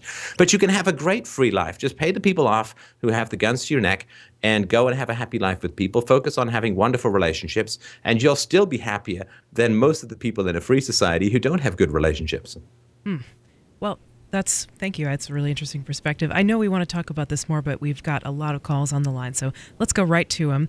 Trish has been waiting patiently. And by the way, if you're hanging on the line, please stick with us. I really appreciate you calling in. We'll try to get to all these calls. So Trish is on the line, listening in North Carolina. Hi, Trisha. Hi, good evening. Stephanie, it's lovely to hear your voice. You have a very peaceful and calming voice. Thank you so much. I look forward to it every Sunday. You were just, Stefan was just echoing bad marriage, and that's exactly what I'm coming out of right now. And my question to all of you, because I am a very peaceful person and a peaceful parent, how does one deal with a situation where the other parent isn't in the home anymore and is not a peaceful parent by any means, and almost antagonize the situation by way of knowing that other parent is peaceful with the children? Do you have any insight into that? Yeah, Tricia, thank you for asking that question. I just want to say I'm really sorry to hear about what you're going through right now. And would you mind taking the answer off the air? Oh, absolutely not. Thank you so much. Okay, thank you so much for making the call. And Steph, so I don't know, it was a little difficult to understand what she was saying. I don't know if you caught it, but basically she said that there's a situation that she's in right now where has a co-parent that she's no longer together with, and they don't share the same ideas about parenting. She wants to go more peaceful parenting, and this other person does not, and sort of antagonizes that, she thinks. I'm incredibly sorry to hear that. A very difficult situation. And, we all have different times at which we wake up in our life. We all fall out of the matrix at different times in our life, and some people do it earlier. I did it quite late. But fortunately, I wasn't married at the time, or I had kids. So if this is when you wake up, and I get these emails a lot, if this is when you wake up, good for you for waking up, and good for you for making that commitment to be peaceful with your children. And I'm sorry. I mean, what a terrible situation to be in. I think, because of course you don't want to have you don't want to badmouth your ex, right? I just had Dr. Warren Farrell on my show this morning for 2 hours answering questions, and he said, for a divorce to work well, the parents have to stay in proximity to each other, they have to remain committed to the children, and you have to not badmouth the spouse. I think those, hard though it is, if the spouse is acting badly and the children are confused and upset, of course you want to comfort them by saying, look, your dad is acting badly, but unfortunately that just doesn't seem to work out very well. So I would really recommend you can look at Dr. Warren Farrell's books. He's got some great stuff on this. It's good that they have a parent who's committed to raising them peacefully, or continuing a relationship as peaceful as possible. You never know what kind of influence you're going to have on people who disagree with you just by having integrity to your principles. You never know. Give me a lever big enough, as Archimedes said, and I can move the world. And so you don't know. If you just stay consistent, what is now may not be forever. If you hold out your hand to shake someone's hand and they don't hold out their hand, you got to change what you're doing because they're not doing what you're expecting them to do. So if you're changing your behavior, give it some time. You never know how it's going to transfer to the other parent, simply when they see the better relationship that you have, the happiness that you have. If there's any part of them that wants to still climb towards or crawl towards the light, you don't know what kind of effect you're going to have. So be patient with your principles, resist the urge to badmouth, try and keep everyone close together geographically, and just be patient and see what happens on your through your behavior on your spouse. Those we can't reason with, we can sometimes lead by example. Yeah, wow, thanks, Steph. I really appreciate that answer as someone who, coming from someone who I know has done a lot of research about divorce and families and the effects of different things on kids. So, cool, thanks for that. And let's take our next call. We're going to talk with Chase is it Asheville? Hi, Chase. Hey, Stephanie, how are you doing? Hey, so this is Chase from the Blue Ridge Liberty Project in Asheville, North Carolina. Right? Is that right? Oh, that's correct. Good. I have a question for Stefan today. Okay. Oh, go ahead. I was just saying I hoped I wasn't going to get... I hoped you were the right Chase, and it sounded like, there was only one Chase in Asheville that I could think of. But, I know you have a question for Steph, but would you mind holding that thought for just a moment? Of course. Okay, thank you so much, Chase. Stick with us. The number to call is 855-450-FREE if you want to talk to Stefan Molyneux tonight from Free Domain Radio, or if you want to talk with us here on the Sunday edition of Free Talk Live. There is more coming up, and for those who are on the line, stick with us too. We'll be back. More coming up. It's Free Talk Live.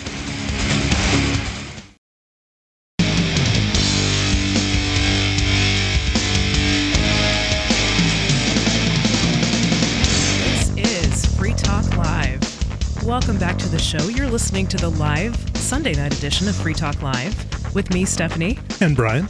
And we've got Stefan Molyneux on Skype, all the way from Canada, and he's from freedomainradio.com. Hey, Steph. Hi. We're calling him Steph and me Stephanie. We're trying to minimize the confusion here. But like you were saying before, Steph, we should just have Stefan Kinsella on the show to talk about intellectual property, and then we can confuse the heck out of everybody.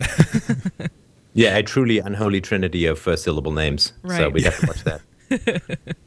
So, all right, you are listening to the live Sunday edition of Free Talk Live. The number to call is 855-450-FREE if you want to talk to us tonight, 855-450-FREE. And, we just got back from the Free State Project's Liberty Forum that was held in Nashua, New Hampshire. And, I have to say I had a really good time at this event. It was a lot of community, a lot of people who are interested in liberty, ideas of liberty, coming together, meeting each other. I heard from a lot of lonely voluntarists and libertarians this past weekend who were just, I really crave this connection with other people who share my ideas, but it's difficult to find, where they are. So, and the Crown Plaza definitely appeals to my love for opulence. Yeah, it was a very nice place to have a convention. So I think, I had a great time there. And, we've talked a little bit about the Free State Project and about getting freedom in our lifetimes here on the show tonight. If you're interested in learning more about the Free State Project, you can check it out at freestateproject.org. And that's freestateproject.org. Okay, we're going to go right back into the phone calls. We were talking with Chase, listening in Asheville, North Carolina. Hi, Chase. Hi, Stephanie. How are you? Doing great. So what was your question for Steph? We had kind of a cliffhanger there in the last segment. Yeah, that's fine. So anyways, again, like Stephanie said, I'm with the Blue Ridge Liberty Project. We are a peaceful parenting and voluntarist organization, similar to the FSP in that we want other people to move here to be part of this organization. However, recently we received a lot of flack for one of our policies, which is that we don't want people as representatives. We don't think that they can be representatives if they believe that God owns them, or that it's okay to initiate violence against others just because God says so, as was the case many times in the Old Testament. So I just want to get Stefan's opinion is, do you think someone can accurately claim to be a voluntarist if they believe that either A, God owns them, or B, that it's okay for to initiate violence against others if God says it's okay? Yeah, it's. I mean, we had this question come up on my last Sunday show, and I'll just give a very abbreviated answer. If we assume by voluntarist we mean without rulers, right? The technical definition of anarchy is not without rules, which is what people think, but without rulers. It's one letter, but a very important letter difference. If you are to live without rulers, then you cannot believe in deities. I mean, because a deity is a ruler. A deity is somebody who does not reason with you. A deity is somebody who commands. A deity is somebody who threatens. A deity is somebody who rewards. And this is, if a parent acted like the Old Testament deity, which is the root of the three major religions in the West, I guess in the East, then they would be in jail. I mean, by the end of the day, this is not an approach that we can take for virtue. We can't take commandments for virtue and call ourselves free. And so, that having been said, I like the way that religion approaches the importance of the question of ethics and so on. From that standpoint, it's great. And in many ways, I have more in common with religious people who are interested in ethics than I do with your average secular materialist who, is kind of a post-Nietzschean relativist or whatever. But the reality is that we cannot have arbitrary authority. And we cannot have authority which threatens with eternal torture. We cannot have authority that bribes and call it virtuous. Then it's bullying, it's brutal, it's aggressive, it's destructive. Now, that having been said, people who are raised in a particular faith to me, until they encounter strong arguments to the contrary, remain in a state of nature, right? I mean, philosophy is a kind of technology, and we don't blame someone in the 17th century for not having an iPhone. So if you've not been exposed to arguments, it's the same thing goes with spankers and so on. You do exist in a state of nature. Moral arguments actually create moral choice. They create the capacity for immorality simply by advancing the argument. And if you can't resist a moral argument and you continue to do things which it bans, then you've crossed over into the dark side, which before you were kind of in the gray zone of not knowing. So I think be patient with people when you first bring these arguments to them. They may never have heard them, and you never know what beast of reason you might awaken by bringing down the thunderbolts of truth and evidence and reason to their minds. But be patient. But yeah, the people who then back down without being able to refute the arguments and continue to espouse sky tyrannies, I think would not be particularly welcome in a community that I wanted to have with children who were not raised, who were raised peacefully without threats and bribes. Oh, Steph, I totally agree. In fact, that is actually our intent, is to outreach to those who aren't already in the know, and to inform them of these principles and inform them of these moral arguments. That way they can't just make a claim to ignorance, like you said, and be in a state of nature. So our organization wants to do outreach and spread the message, but at the same time, we don't want somebody to be representative to those philosophy until they have a good, clear, consistent grasp of it. Does that make sense? Yeah, I mean, I think so. And being able to grasp something intellectually is miles and miles, if not light years away from being able to consistently enact it. Like I can watch somebody who's a great dancer, and I can read books on the history and theory of dance. That's a whole lot different than stepping into my dance belt and going out there to twist the light fantastic. So I think you really want to make sure that people can actually do the moves, not just read the books or understand the theory. Yeah, can I add, absolutely. Chase, can I add my thoughts on this personally? Oh, please do. So, yeah, I mean, I listen to Free Talk Live, and I've heard this controversy that's come up over the past week or so between, I would say it's mostly between you and Ian, Chase, and I think there's an undercurrent there of, I guess, I don't want to mischaracterize his position, but, Ian thinks it's important to include everybody, especially of a religious bent, and you said that you don't want people representing your organization who are, you think are not on board fully with the philosophy that you're trying to promote. You want to be really consistent about it. And my question when I heard that come up is, since when is it a problem for a libertarian organization to have standards for their members? Like these are some of the same people who say, like, oh yeah, it's fine for a shop owner to allow only certain people on their private property. So, why is it a problem for your particular organization to have standards for your members and your representatives? I just don't get that. Yeah, I don't get it either, Stephanie. And it's not even that we don't want to include them. We do want to include them. We want to be there for them and to be a source of information for them and inspiration for them. However, we don't want them to be an actual representative until they have a clear grasp of the voluntarist philosophy, which is the sole purpose of our organization, to bring together peaceful parenters and volunteers and to spread the philosophy as far and wide as possible. Yeah, well, especially if there are children involved, right? Because if you have children playing together, children love to talk about big ideas. It's the great secret of childhood, is they're very philosophically inclined. So if you've taught your children about arguments for atheism or whatever, then the kids are going to play together, and then the kids are going to talk about this stuff. It's going to get back to the parents. I mean, it is a tricky minefield to navigate and to negotiate. And I think that's something we need to accept as a community. All right, Chase, did you have any more tonight? Yeah, just one more thing, Steph. I hope that one day you can make it down here to visit us, maybe for a speaking event. We would love to have you. I think he's courting me. Sure, Chase, I'd love to. I'm really interested in what you're doing. Thanks for the call tonight. It's Free Talk Live. There's more coming up. Stick with us.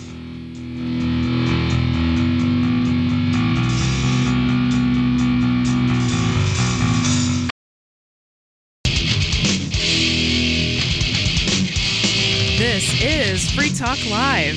Welcome back to the show. It's Stephanie with you tonight. And Brian. And we've got Stefan Molyneux on the line from freedomainradio.com. Hi, Stefan. Hi. At the end of the last segment, Chase called in from the Blue Ridge Liberty Project, and he said Steph, I'd love to get you down here for a speaking engagement.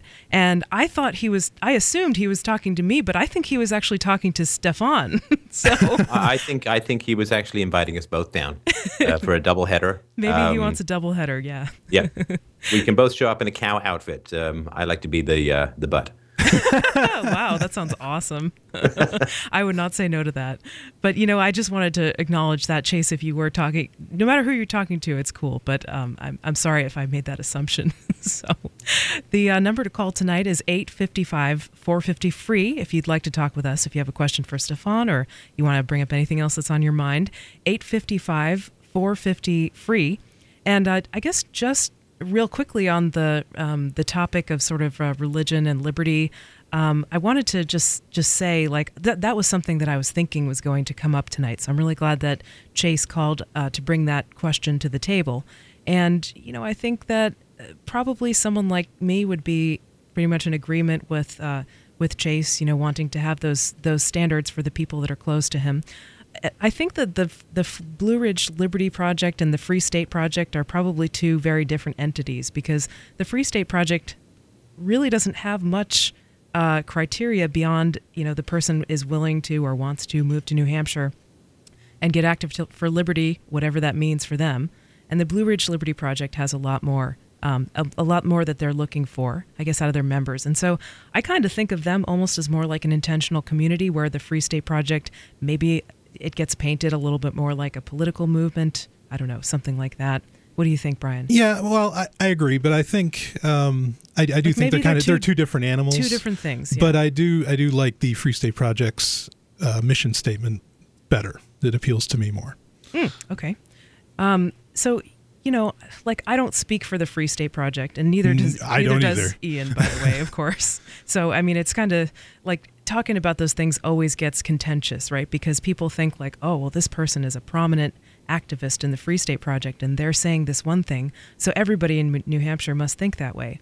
And I there's a wide range of opinions within New Hampshire, okay? And I've said many times on the show before, that there does seem to be this tension between the Blue Ridge and the Free State Project, but honestly, I'd like to see people live where it suits them best, whether that's staying wherever they are or moving to New Hampshire or moving to Asheville or whatever they want to do.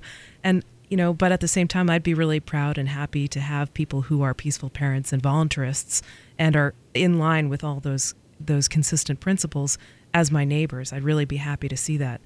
I don't really feel comfortable when I think of telling somebody, oh, well, you're not really a voluntarist. I feel really uncomfortable about that, because I just don't, I don't know, it's not what I want to do. But I have to say, I think the people that are going to be my friends personally, the people that I'm going to want to associate with most, and we're all trying to constantly gauge who we're going to associate with and how much, right? We all have finite time. And we're all kind of judging people, all the time. And so the people that I want most in my life are probably going to be people who are not of a religious persuasion, that they're voluntarists and also atheists, right? But I'm just not comfortable saying, well, you're not a real voluntarist. I don't know. What do you think about that stuff? I think that, people need to just, work on the pursuit of truth. Mm-hmm. I mean, it's the labels are always a challenge, The people have occasionally said to me, oh, you should invent a name for your philosophy. It's like, first of all, if it's my philosophy, it's not good philosophy because it's not personal, Right. We don't, you should invent a name for your weird subculture called science. It's like, no. If it's science, then it's not, it's not mine. It's, it's either 2 and 2 is 4 is not trademarked with whoever, came up with it first. That's not Steph's math, right? Yeah, so I mean, objectivism and existentialism and all. I mean, it's either philosophy or it's not. It's a good philosophy. Uh-oh.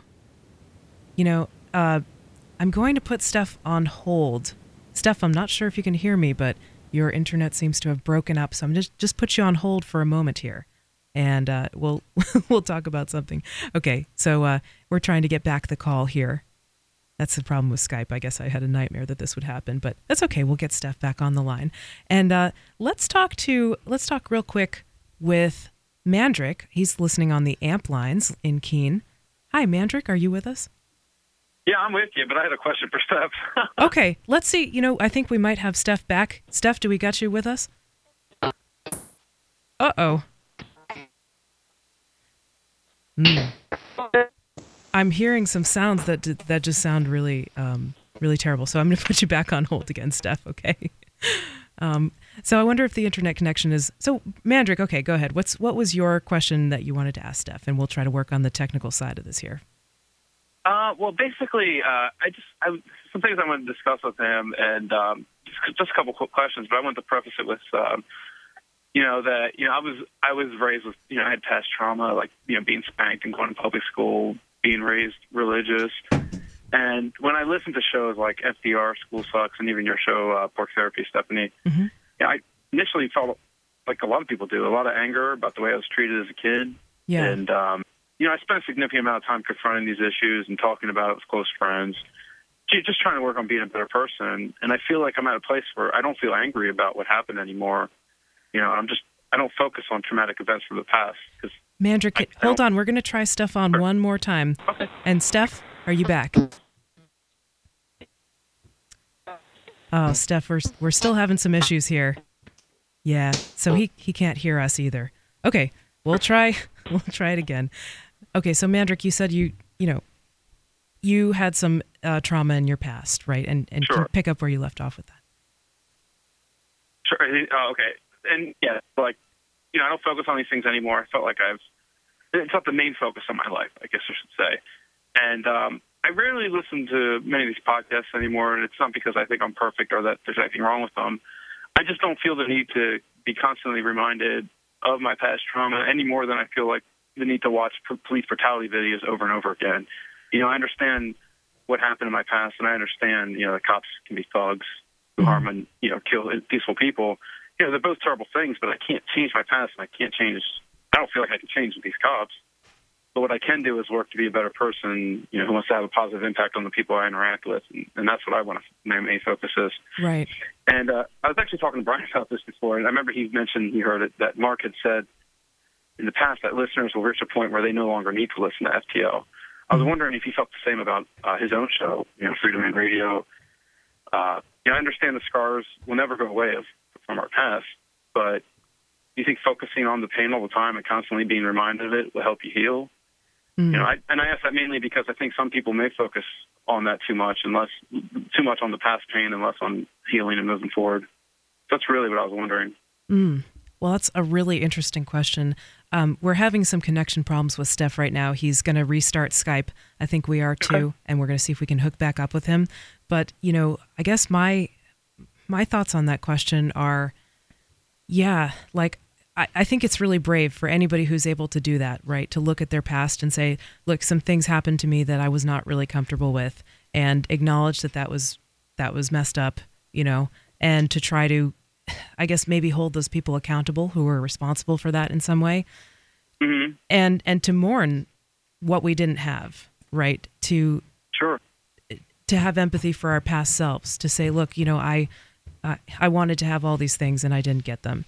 And then eventually, I guess we reach another stage where we feel more like we're healed, right? We're moving on.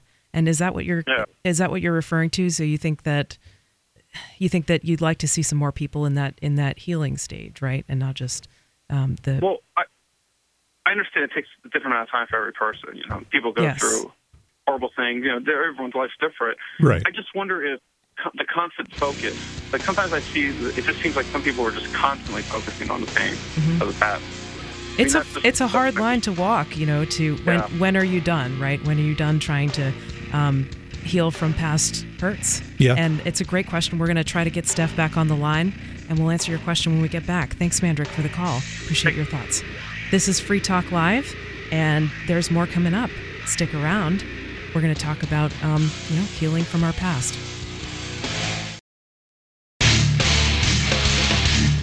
We are not wasting any time. Let's get right back into the show. You're listening to Free Talk Live, the live Sunday edition, with me, Stephanie. And Brian.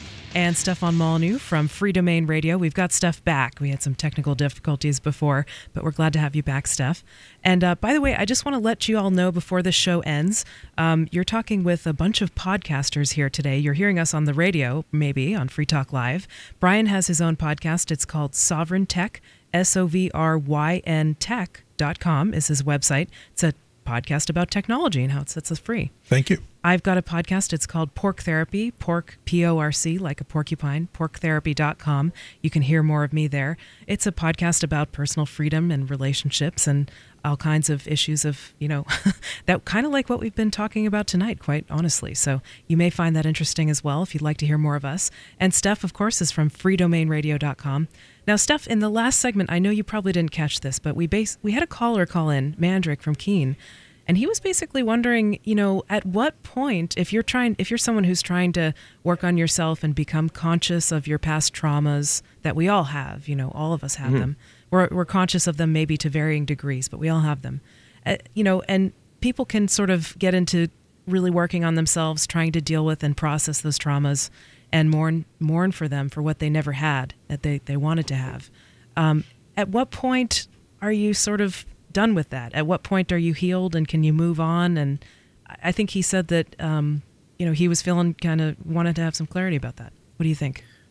I think that you are done with past pain when it has served its purpose, and its purpose is to protect you in the future.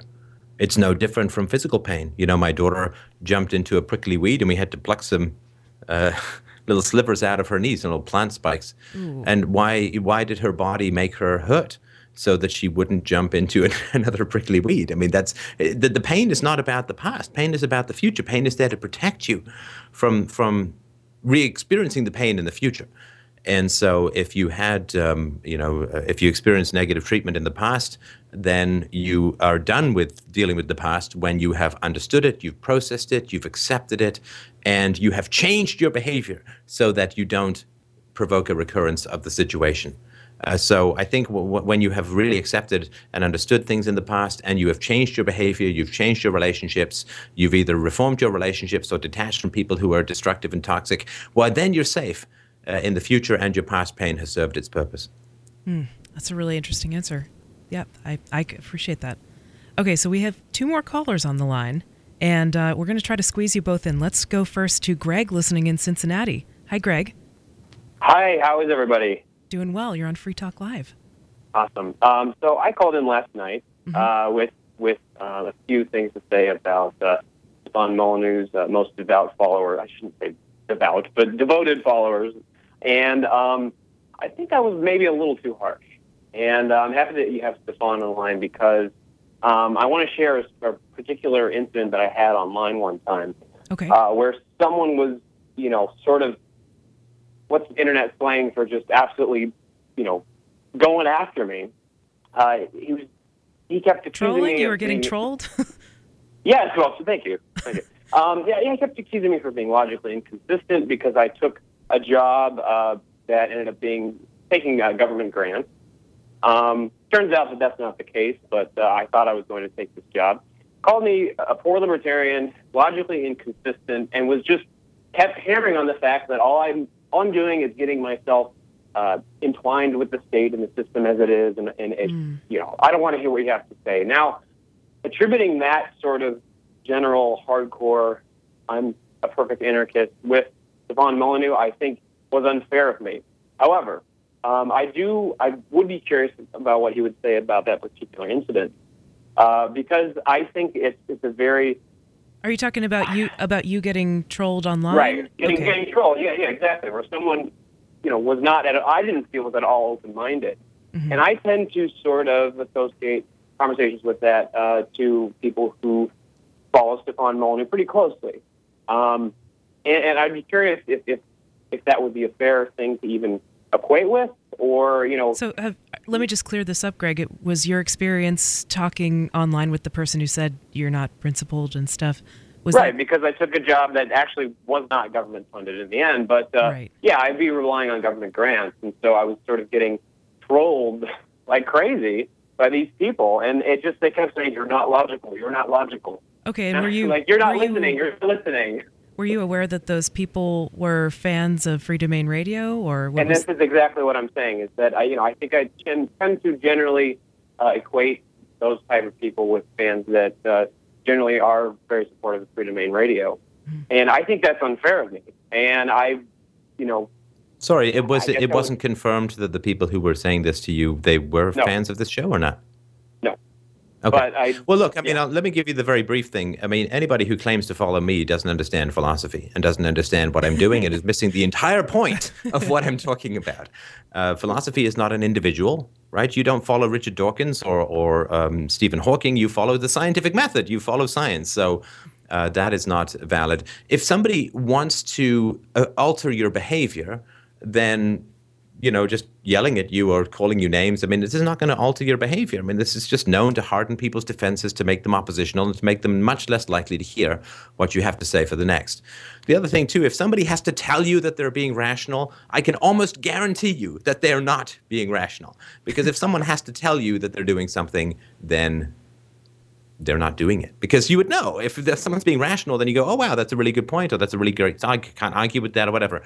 So, yeah, anybody who says that they're following any individual is not getting the point of thought, of reason, of evidence, of philosophy, of independent and critical thought, and anything like that. So definitely be aware of those people. And, of course, you never know if it's true, right? Somebody might just be a jerk and say, I'm going to be a jerk, and I'm going to say I'm a big fan of Stefan Molyneux just to drag his name through the mud with my own ridiculous actions. I mean, who knows what it is, right? But anybody who says he's a fan of me and that's what's driving his thinking is not... It doesn't understand anything about what it is that I'm doing and is missing the point completely. It's like, you see this, if you see a Dr. Phil show, people come on with the most ridiculous, insane behaviors, and they say, oh, Dr. Phil, I've been watching your show since the very 10 years I've been watching your show. Every day I don't miss it. And it's like, would you like to process a little bit about what you're hearing, or is it just entertainment to you? So, I just wanted to mention those few things. Yeah. Greg, I would like to say that I'm sorry you had those experiences where you weren't really being heard or considered very much, and I can relate to what you're talking about too. Not necessarily with like any fans of any particular shows, but like just online. I don't know if it's the best medium for having like real productive conversations where people are really open with one another. Yeah, you're missing so much, and I mean, textual doesn't allow for it doesn't allow for inflection, doesn't allow for a lot of things. Mm-hmm. Yeah. No, I had. Felt really bad about the type of language I used in that call last night, and I was happy to have him on because, as promised, as I said last night, I was starstruck. So, great, very well then. Thanks for the call, Greg. Appreciate your thoughts tonight. He's starstruck by you, Steph. That's what he was saying. Oh, does that mean I should call off the listeners from tracking down where he lives and re-educating him? Okay, let me just send that text. Let me send a recall text to that. Call off philosophy dogs. Okay, the dragons are returning to their roosts and the eagle has landed. Let's see if we can squeeze in one last call this evening. We've got Kurt listening in L.A. Hi, Kurt. Kurt, he should be short. Hi. Yeah, I'll make it really quickly. Okay. Not to backtrack too far, but the guy who called in from the Blue Ridge organization. Yeah, Chase. Chase. I consider myself to be both a libertarian and a religious person. Christianity specifically. I don't think there's anything wrong. I don't feel like it's like I would be persecuted or anything for not being allowed to be representative of his organization. But I have to wonder if it's wise to subdivide the libertarian movement when it's already not exactly the largest group of people. Mm-hmm. I think there are lots of people who would agree with you there, although it probably depends on what their goals are, right? Like if you just want to have a small community, maybe it doesn't matter, right? Well, if you're looking for votes, right? I mean, if you believe that voting is going to set you free, then the religious or non-religious inclinations of the person who checks off the ballot are sort of irrelevant to that goal. So if by libertarianism you mean the political action or sharing information or whatever, then yeah, that doesn't matter. But I refer to myself occasionally as a libertarian in terms of my political approaches, but I think we want a community that is dedicated towards truth.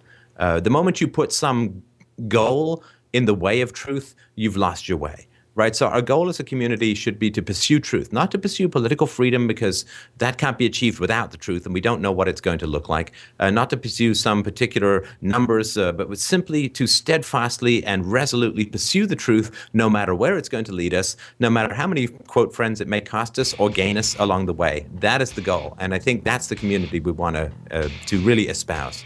Kurt, thank you for calling. If you have more, maybe you're welcome to call tomorrow night. It's been Free Talk Live. Stefan Molyneux from freedomainradio.com. Thank you so much for being on the show with us tonight. And it's been you both. Me, Stephanie, too. And Brian. And freetalklive.com is our website. They'll be back with more Free Talk Live tomorrow night in just 21 short hours.